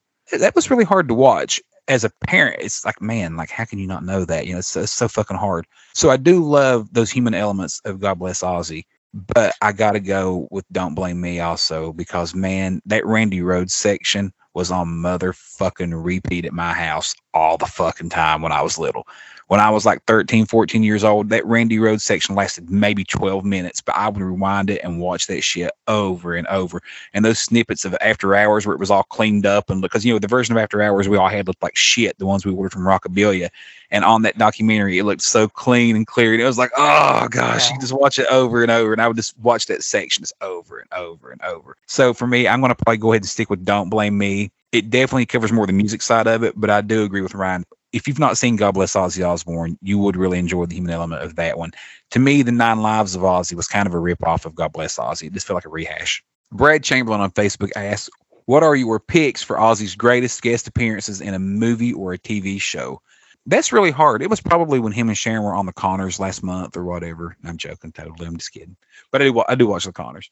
Best appearance on a movie or TV show. I really love the movie Trick or Treat. I told you all I love horror movies. And Ozzy makes an appearance in that as a fucking preacher, which is great. And this is right in the height of the Jimmy Swaggart shit and everything going on with him being just accused of being a Satanist and this and that. And for one, if you like horror movies and you've not seen Trick or Treat, and I don't mean Little Sam Trick or Treat, I mean Sammy Kerr Trick or Treat, which is where the guitar player, the rock god, comes back. He dies on stage and comes back and is haunting the fucking town. You got to watch it. It's great. Gene Simmons is in it also, but I really like Ozzy as a preacher in that one. Yeah, that's my same answer as well. As clearly Trick or Treat, 1986 horror movie. Fucking awesome. I was so excited when I read that he was going to be in a movie because 1986 Ozzy just wasn't doing a lot of that. I just love how he dies too, right? He puts his finger across the TV screen, right, and kills Ozzy. It's almost like Freddy Krueger-ish. Yeah. It's so fucking great. So my answer clearly Trick or Treat. I love Trick or Treat. It's a lot of fun. Just because the timing of it and the age that I was, there was just like the height of my beginning of Ozzy and stuff. And we're not going to talk about the quality of the film. And Dan, you're shaking your head because you already know where this is going. I know where it's going too. Oh, God. I love it. I hate it. I love what he did in Little Nicky. No! Oh my! Yes. Perfectly. As hokey as the rest of the movie was, him being the savior of the world that just ultimately ended up biting the head off a bat, and he's dressed in like his signature like frilly arms, but he's got like it's almost like a white disco look It's just a blast. I fucking love it. I can't tell you how many times I've rewound that part or even pulled the clip up on YouTube. I was 14 when that came out, and then, I was 5 years in like my Ozzy fandom. I was just young and dumb, and that was a blast. I gotta say, when I was 14, I rewound Little Nicky a lot also, but it was usually to see Reese Witherspoon in those little fucking angel outfits she was in throughout that movie. But I probably rewound it and watched Ozzy a few times too. But no, I do love that answer. Another thing about Little Nicky that was awesome too, though, was it played Ozzy's music a lot throughout the movie. Like they referenced Ozzy a lot throughout it, and that was kind of cool also. Yeah, that's awesome. There's another horror movie called The Wrath from the 80s that I love that they referenced being at an Ozzy concert and they play Secret Loser in it. Another thing, too, that I want to say real quick, since we're on the topic, our man Wes Ray, who asked a question earlier, who I said knows more about horror than anybody, told me that he's read a lot that there is going to be a re-release coming out very shortly, maybe even this Halloween, of Trick or Treat with the 4K treatment. So hopefully we can get a new re-release of Trick or Treat soon with maybe some additional footage or who knows with what they might dig up with it, but hopefully that would be fucking awesome. And the movie's called The Wraith, not The Wrath. Yeah. By the way. All right, so we have our next question from our very own Ryan Beavers. What is your ideal Ozzy solo band? Curveball. They have to have been in the band now or previously, but never at the same time together, which is pretty awesome. So that means I can't pick Bob Daisley and Randy Rhoads because they played at the same time. So I have to pick one of them. Josh, why don't you start? You fucker. You give yourself time to think about it. The whole they can't have played together before at the same time makes it really hard. Randy Rhoads is clearly the fucking god of my world. So I'm going with Randy on guitar. Randy Castillo on drums. They didn't play together, and I fucking love me some Randy Castillo. So that's kind of an easy 1-2 for me right there. The key is bass. Clearly, it can't be Geezer. He played with Randy Castillo. Can't be Bob. He played with Ozzy. And those are the two that we kind of think of, right? So I'm going to go with Chris Weiss, who played on Undercover as the bass player. Fuckers. Over Blasco? I'm joking. I hate that this isn't on video. If you can see Dan's face when I said that. Oh, yeah. Are you kidding me? eight types of contortions. Yeah. So no, in all sincerity, my bass player is Mr. Blasco for sure. I like Blasco a lot, actually. Yeah, he's amazing. What do you got, Ryan? So I asked this question not expecting having to answer it because I was all last minute with me being on tonight. So Randy, without even a moment's hesitation, I'm going to go Geezer because it's fucking Geezer. And I loved what he did with Osmosis, and it would have been cool had he been on No Rest and even stuck with the band longer. Now, picking Geezer, I can't go with Randy, and I would love to go with Randy on drums. Throw a little bit more of a curveball here, and I can't stand, we've talked about this before, and I can't stand the guy's ego, but I would love to hear what this band would have done together, is Carmine Appice. I do love his style. He fit that Ozzy sound in the short bit that he was with them. And I think he'd be just a cool rhythm section with Geezer. And then on Adam Wakeman on the keys. Yeah, that's awesome. It's hard for me not to pick Randy, so I think my choices are going to be spot on to what Josh picked. Randy Castillo, and Blasco. Part of me wouldn't mind going Randy Geezer, because that's fucking brilliant. That'd be brilliant. And maybe Tommy Clufetis, which would have been pretty cool. Mm-hmm. Or even Brian Tichy. I'm a big fan of Brian Tichy. He played in the 2000 tour. Michael Gordon's great too. I think I'm a bigger fan than him than most of you guys. But great question. But my choice is going to be Randy, and Blasco. Neither one of you guys said Keys. Yeah, fuck off. Oh, Keys, it can't be Adam Wakeman. So, it can't be Adam Wakeman, and he's our guy. We fucking love Adam Wakeman, so don't put us in that spot. Exactly. I guess it's going to have to be Jonathan Sinclair for me. I'm going to say John Sinclair. Yeah. And he may have played with Randy Castillo somewhere if we looked it up. Oh, he did. He's on fucking No Rest for the Wicked. Whatever. It's John Sinclair. Fuck off. Ryan, thank you so much for being here, man. We really appreciate it. Thanks for having me, and thanks for everyone that listens and chimes in and plays a role in this. And I appreciate you guys not only, having me on the show to record, but letting me help play a part in, within promos and stuff like that. It's those are my passions, is the art like that, and then anything Ozzy related. So it just made sense. Yeah. Thank you to everyone that listens and has helped this thing grow pretty tremendously, and congrats to you guys for everything you've done to build it. So, and for those that don't know, Ryan was going to be on the whole show, but we talked for a fucking hour before we started recording, and we kind of lost this. Thank Sorry, you, man. Ryan. So Christian Boardman on Twitter says, just started listening to your podcast. Curious, how many times have you guys seen Ozzy and where? Me, 36 times, including Sabbath, he says. 35 times in the UK and once in Germany. I have seen Ozzy 22 times. Well, I want to say it's 11 of each, actually. No, it's a lie. I've seen him 23. 12 times with Sabbath and 11 times solo. Jenny Osborne also asked that same question. How many times have you seen Ozzy live? And her answer was currently at 11 and praying she will get to see him one more time. Love your last name, Jenny. And she spells it with the OU. Yes, exactly. So, yeah, so pretty cool. Jenny Osborne, yeah. Great question. I can't tell you the breakdown off the top of my head. I just know I've seen him 24 times. I'm one ahead of Josh. And I really hope I can see him one more time to make it 25. That would be special for me. But fuck, man, 36 times. Great job, Christian. Yeah, good job. You must have followed a tour or something. That's excellent. Next up is the Franger on Twitter. Great pod, guys. My question. I've had a ticket to see Ozzy in Dublin for a few years now. What do you think of the chances of him touring? It's a really good question. I do not foresee Ozzy doing a full-blown tour ever again. The only thing I could see him doing is maybe a couple of Ozfests, like 2 or 3 performances a year, or a Vegas residency. That's it. Dildo. I mean, I hate to say that. It breaks our heart, but I don't see Ozzy touring again either.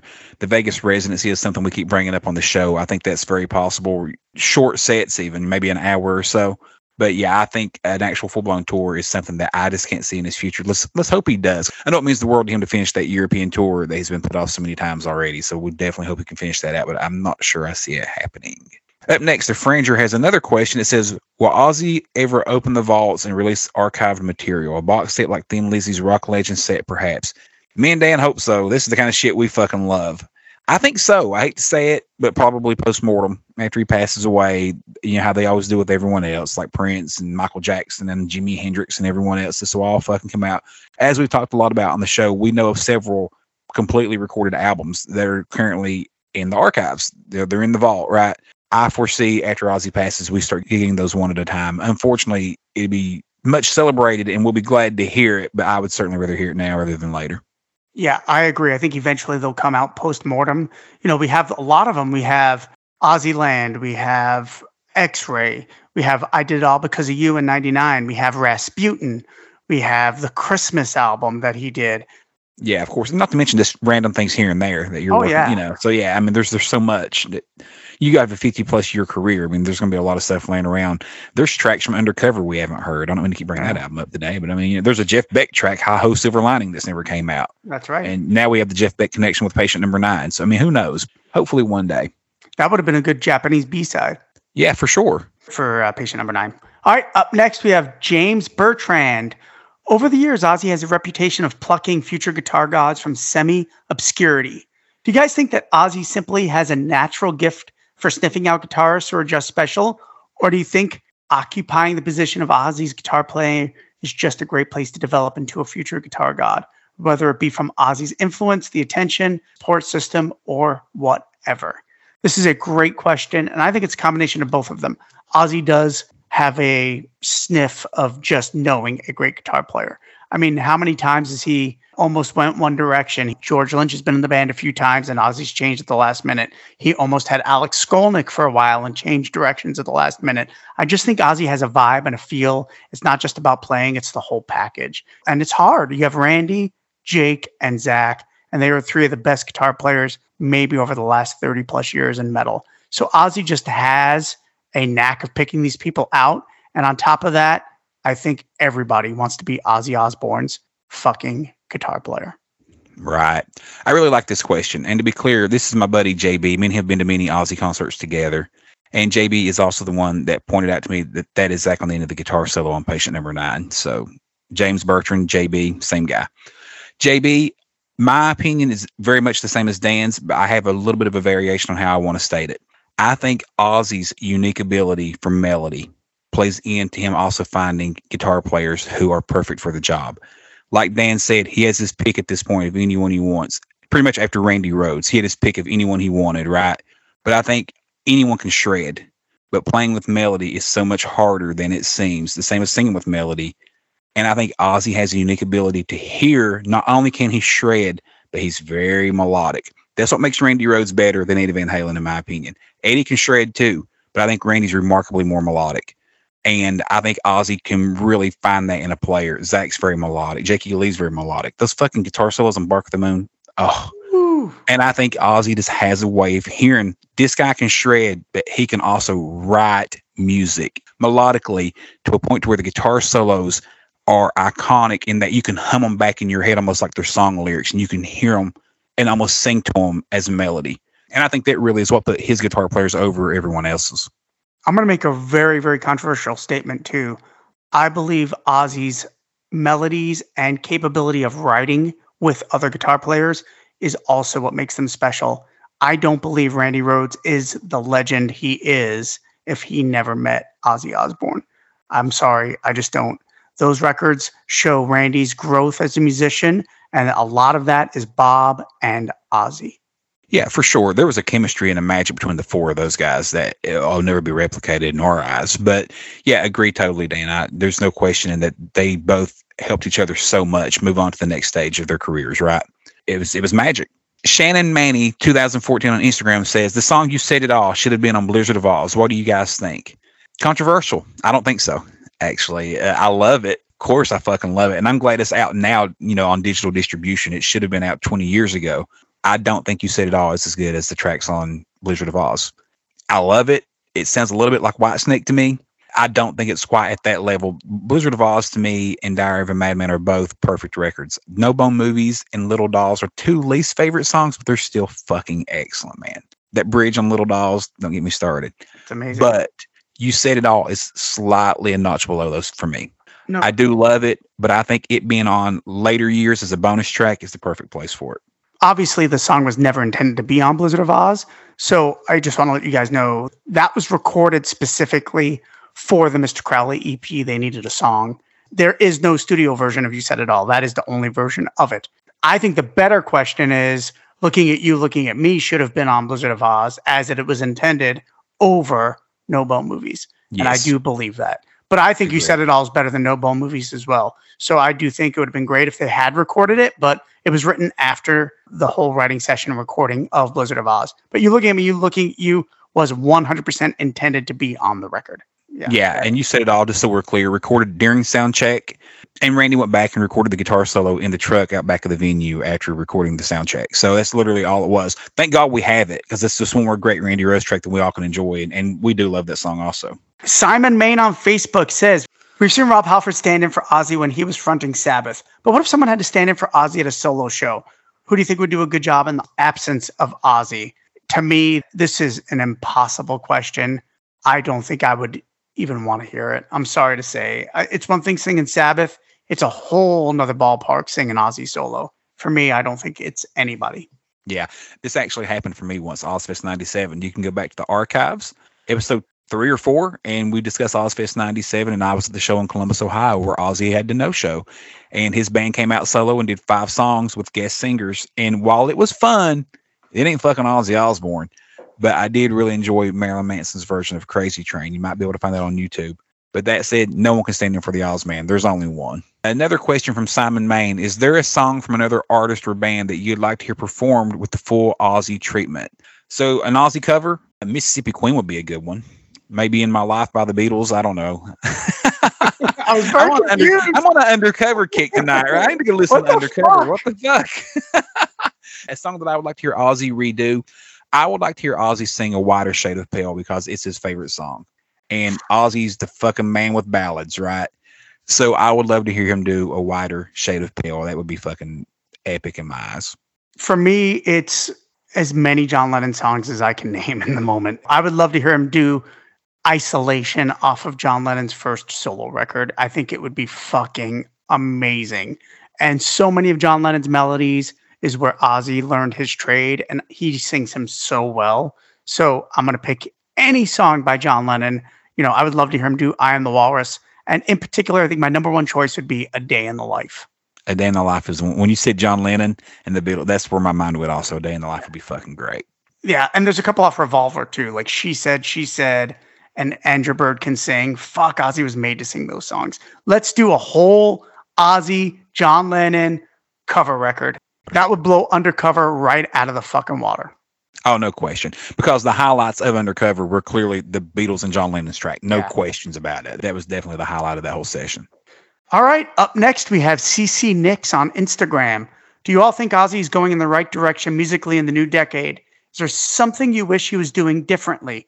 And what kind of impact do you all think Ozzy has on reviving the rock scene for you people in recent years? CC asks a couple of different questions here. I do think Ozzy's going in the right direction as he has gotten older. The one thing I wish he would do is add a little bit more guitar riffs into his songs. I do think that is missing, and that's why I've always been very loud and called for a record with him and Gus G together, because I think him and Gus G would have brought the thunder, and I think Gus G's riffs would have been fucking perfect for Ozzy. So if there's one thing I wish he would have done, is just kind of harken back a little bit to the 80s, even like a No Rest for the Wicked vibe. Obviously, those first two records will never be touched, but more riffs in general. He's also asked a couple of other questions. I do think Ozzy has revived the rock scene, and I'll tell you when he did it. That was in the 2000s with Ozfest. That's when metal was really dead, and Ozzy really kept it afloat with his Ozfest festival. Excellent answer, Dan. Yeah, Ozfest 100% changed everything. It changed the whole game. As a matter of fact, in case you all don't know, Ozzy wanted to headline Lollapalooza, and they passed. They flat didn't want him because they didn't see him as relevant with the scene anymore. And that's when Sharon said, well, fuck you, and went out and just created Ozfest and literally brought the metal scene back. And Ozfest carried on as Lollapalooza started to struggle. So it was a fucking excellent thing for the rock scene. And so many bands came up through Ozfest. I know I went to every one of them, and it was great to go see a band on the second stage. Then next year, the late second stage. Then the next year, they're on the main stage. And it would just, you'd see their career just progress. And that was fucking so fun to watch. So I'm with you, Dan. That was an excellent answer. And also CC Nix on Ozzy's direction. I love his direction. I think Ozzy has done a really good job of staying relevant with the times. In all honesty, we all love Bark at the Moon. And if the new album sounded like Bark at the Moon, yeah, Dan and I would be jacking off, but the general public probably wouldn't. We typically like the retro sound as diehard fans, but if you want to stay relevant with the kids and with the current product, you got to move on and change and recreate yourself. And I think Ozzy's done a really good job of doing that. I actually do like the current direction with Andrew Watt. Great answer. Okay, Kenneth Bowders on Facebook says, you can get on stage with Ozzy and you can choose any song to play. What song do you play live with Ozzy? You can assume he's having a great day and anything from his catalog is in his range. Man, I like this question. Dan already knows my answers because I've discussed it with him before. So I'm going to sound like a fucking pussy, but I'll go ahead and tell you. I have dreamed many times in my sleep about jamming with Ozzy.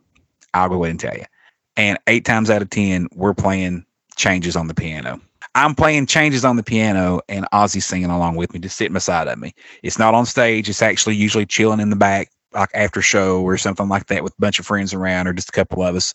For me, that would be it. I'd love to sit down at the piano. I do play guitar mostly, but I do play some piano and I'd like to sit down and play Changes with him. Dan? That's a great answer, Josh. I love that you threw a piano answer in there. So fucking cool. Mine is pretty easy. It's my favorite song to play on the guitar. It's just something that I played every time during sound check, and I just thought it'd be perfect, and that's Into the Void. I know Ozzy does it live, but for me, it's probably the greatest riff ever written, and I would just love to play it with Ozzy. So mine is Into the Void. Yeah, great answer. I got to say, I do got to throw in there a second answer. My band does a little cover of Symptom of the Universe. We just do a quick instrumental section of it just to kind of get the crowd revved up. And it would be pretty fucking badass for Ozzy to join us and sing Symptom of the Universe, right? Yeah, of course. So that would be fucking awesome, no question, But yeah, I like your answer also. Next up is Thomas Baumgartner on Facebook. What are the songs you don't want to hear live anymore? And which are the songs that would drive you nuts played live by Ozzy and the band? So for me, I know this is going to sound crazy, but Crazy Train and Suicide Solution. I've had enough of them live. And I know that's kind of crazy, but I don't need to hear them anymore. Bark at the Moon, Mr. Crowley, bring it on every fucking show. But Crazy Train, maybe even I don't know. I'm 50-50 on. I do fucking love it, but I've heard it so much live that I'd be okay if we skip it. I'd say Crazy Train and Suicide Solution. And here's my main answer. When I see Ozzy solo, I don't want any Sabbath. I only want Paranoid. Agreed. I'll take Paranoid. That's it. Everything else should be Ozzy solo. I'm so tired of Iron Man, War Pigs, and all those songs when I go see Ozzy solo. No more Sabbath. Especially when you're touring with Sabbath one year, then solo the next, and Sabbath and solo. Save the Sabbath songs for Sabbath. We've talked about that for a decade between us. I agree 100%. My answer for the song I could do without hearing again live, I don't want to change the world. Good one. I don't want the world to change me. I would change the track. I love this song. Nothing against it. Same as you love Crazy Train. I know. I could definitely do with hearing something different. The second part of your question, which song would you go nuts to hear live? I'm going to answer for Dan and I both because we've discussed it on the show before. We want to hear Waiting for Fucking Darkness. That's it. He keeps talking about doing Waiting for Darkness and he never does it. Fucking do it already. At least one night where we can get a YouTube video of it. Fuck. Absolutely great answer. All right, up next, Hippie Death Cult Band on Instagram. Go check those guys out. Says, it would be cool to hear some discussion on the pre-Black Sabbath Earth demos. I'm surprised they never released the material. You know, it's really shocking that in all the years, they've never released any of this stuff officially. It's out there. Everyone's heard it. We all have copies of it, you know, bootlegs and whatnot. I really like The Rebel. I think it's just a fun little jam. Clearly not the same as the Black Sabbath that we all know and love, but it is shocking that it's not made an appearance somewhere on a box set or something. But, you know, I do love those tracks. It's kind of like Quiet Riot to Randy Rhoads with Ozzy, though, right? Like, it's good, but it definitely is not what Randy went on to do with Ozzy Osbourne. This stuff is good, but it definitely is not what Black Sabbath went on to be with Black Sabbath either when they really found themselves. But definitely fun tracks, and I do enjoy them. It's a great question. Everybody, check out Hippie Death Cult Band. They're an amazing band. Our buddy Eddie B is the guitar player, and they're fucking smoking. If you're into Sabbath, you're going to love these guys. Matter of fact, I'm going to go see them here in a couple of weeks down here in Phoenix. Great question, Eddie. You know, I love The Rebel. I like The Rebel better than When I Came Down. I'm going to say they don't get a lot of love for this reason and this reason only. They're both covers, and they're not written by the band. Song for Jim was written by the band, but that is, I believe, an instrumental. Ozzy wouldn't be on that track. I think that's the reason why that hasn't seen much light of day, but I don't think there's a lot of material. I think When I Came Down and The Rebel were definitely recorded, and you can hear both of them online. I think The Rebel is fucking outstanding, and I would love a real release of it, but they're both cover songs, and I don't think that the band is that passionate about them. And I think live, they were just doing a lot of blues covers and stuff back then too, and some of that stuff probably did end up on Black Sabbath because most debut album is covers. You know, a lot of those songs are covers of old blues tracks. So definitely something that would be fun to officially be released, maybe one day down the road. All right. Our last question is from my brother, Thomas Drago on Twitter asks, do you consider it Black Sabbath without Ozzy? He does not. It's a really interesting question. It's something we don't really talk a lot about, even though I know we're big fans of other eras of Black Sabbath. Me personally, here's where I draw the line. I think Black Sabbath ended pretty much with Born Again. I do consider Black Sabbath. They should have changed the name, but the two Dio records and Born Again, I do feel as Black Sabbath. Once Tony Iommi came out with Seventh Star, which is a great record, and it was supposed to be a solo record, I think that's when the wheels kind of came off.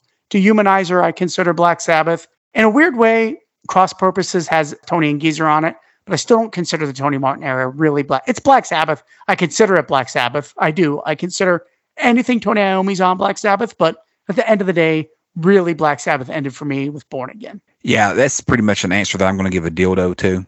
I really don't even want to give credit to the Dio era as Black Sabbath because it was just so different for me. But ultimately, I can't disregard how well those albums were received and how popular they are amongst the fan base. So there's no doubt. I do like calling that era Heaven and Hell, kind of like, you know, when they changed the name in the later years, you know, For the Devil You Know record, and you know, that's kind of going by Heaven and Hell, and that was definitely an issue at the time. Some people did not like that and were not fans of it. I kind of did. And in a way, when I say this is a respect for Ronnie James Dio and for Vinny Appice. They were good enough to have their own thing. They didn't need to be in Black Sabbath's shadow with Ozzy Osbourne and Bill Ward. It's almost like this band is good enough to stand on its own two legs. They don't have to have the name Black Sabbath. So for me, Black Sabbath ends with Ozzy Osbourne, and Heaven and Hell begins with album Heaven and Hell with Ronnie James Dio and going forward there. That's my personal answer.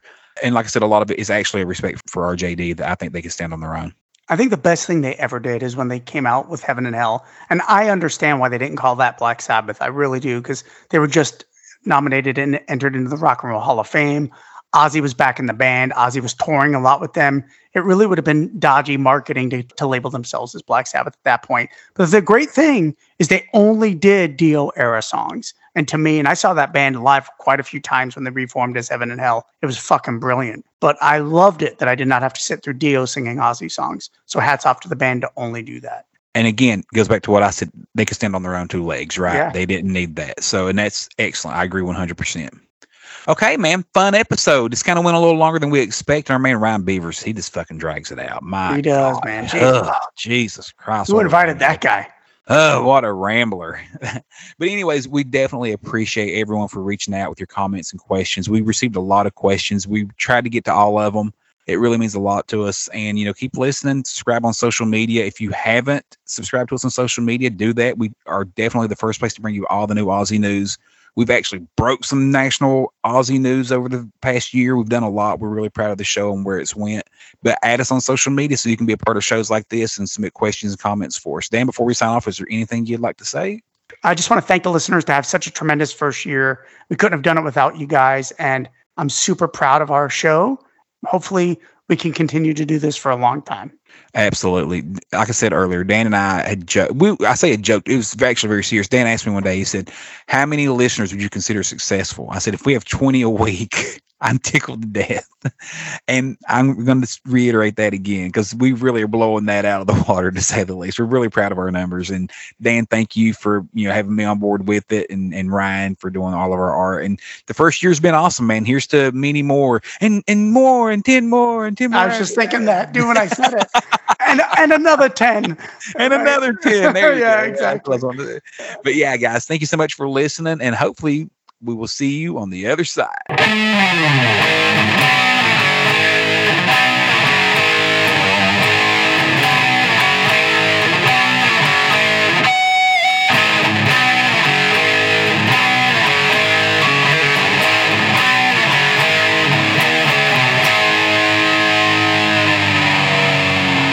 So one of our main men, Josh, went and saw a concert this week. Shit, that's my phone. Hold on. Oh my God, that's such an old man mistake. That could be a drop right there, couldn't it? It's unfortunately my work phone, which I typically have to leave on. But when Dan went bark from the moon, Mr. Crowley, I just went with him because I'm lazy. So I'm just an idiot. I didn't even understand the question. Hi, friends. With what we know through the years, autobiographical booze interview. I should say books, shouldn't it? I wrote booze. It should be books, right? You also spelled Steve-I wrong, but I didn't want to say anything. Oh, that's probably fucking. It says via. Via. I'm sure that was spell check. Whatever. Fuck off. Autobiographical booze. That's so good. Yes. No, that's what he typed. He typed booze. Booze. Yeah. I'm surprised it wasn't boobs, to be honest. That is true. Me too. Brad Chamberlain on Facebook asked, really "What quick, are your?" I just got to say, he wrote, "What are your pricks?"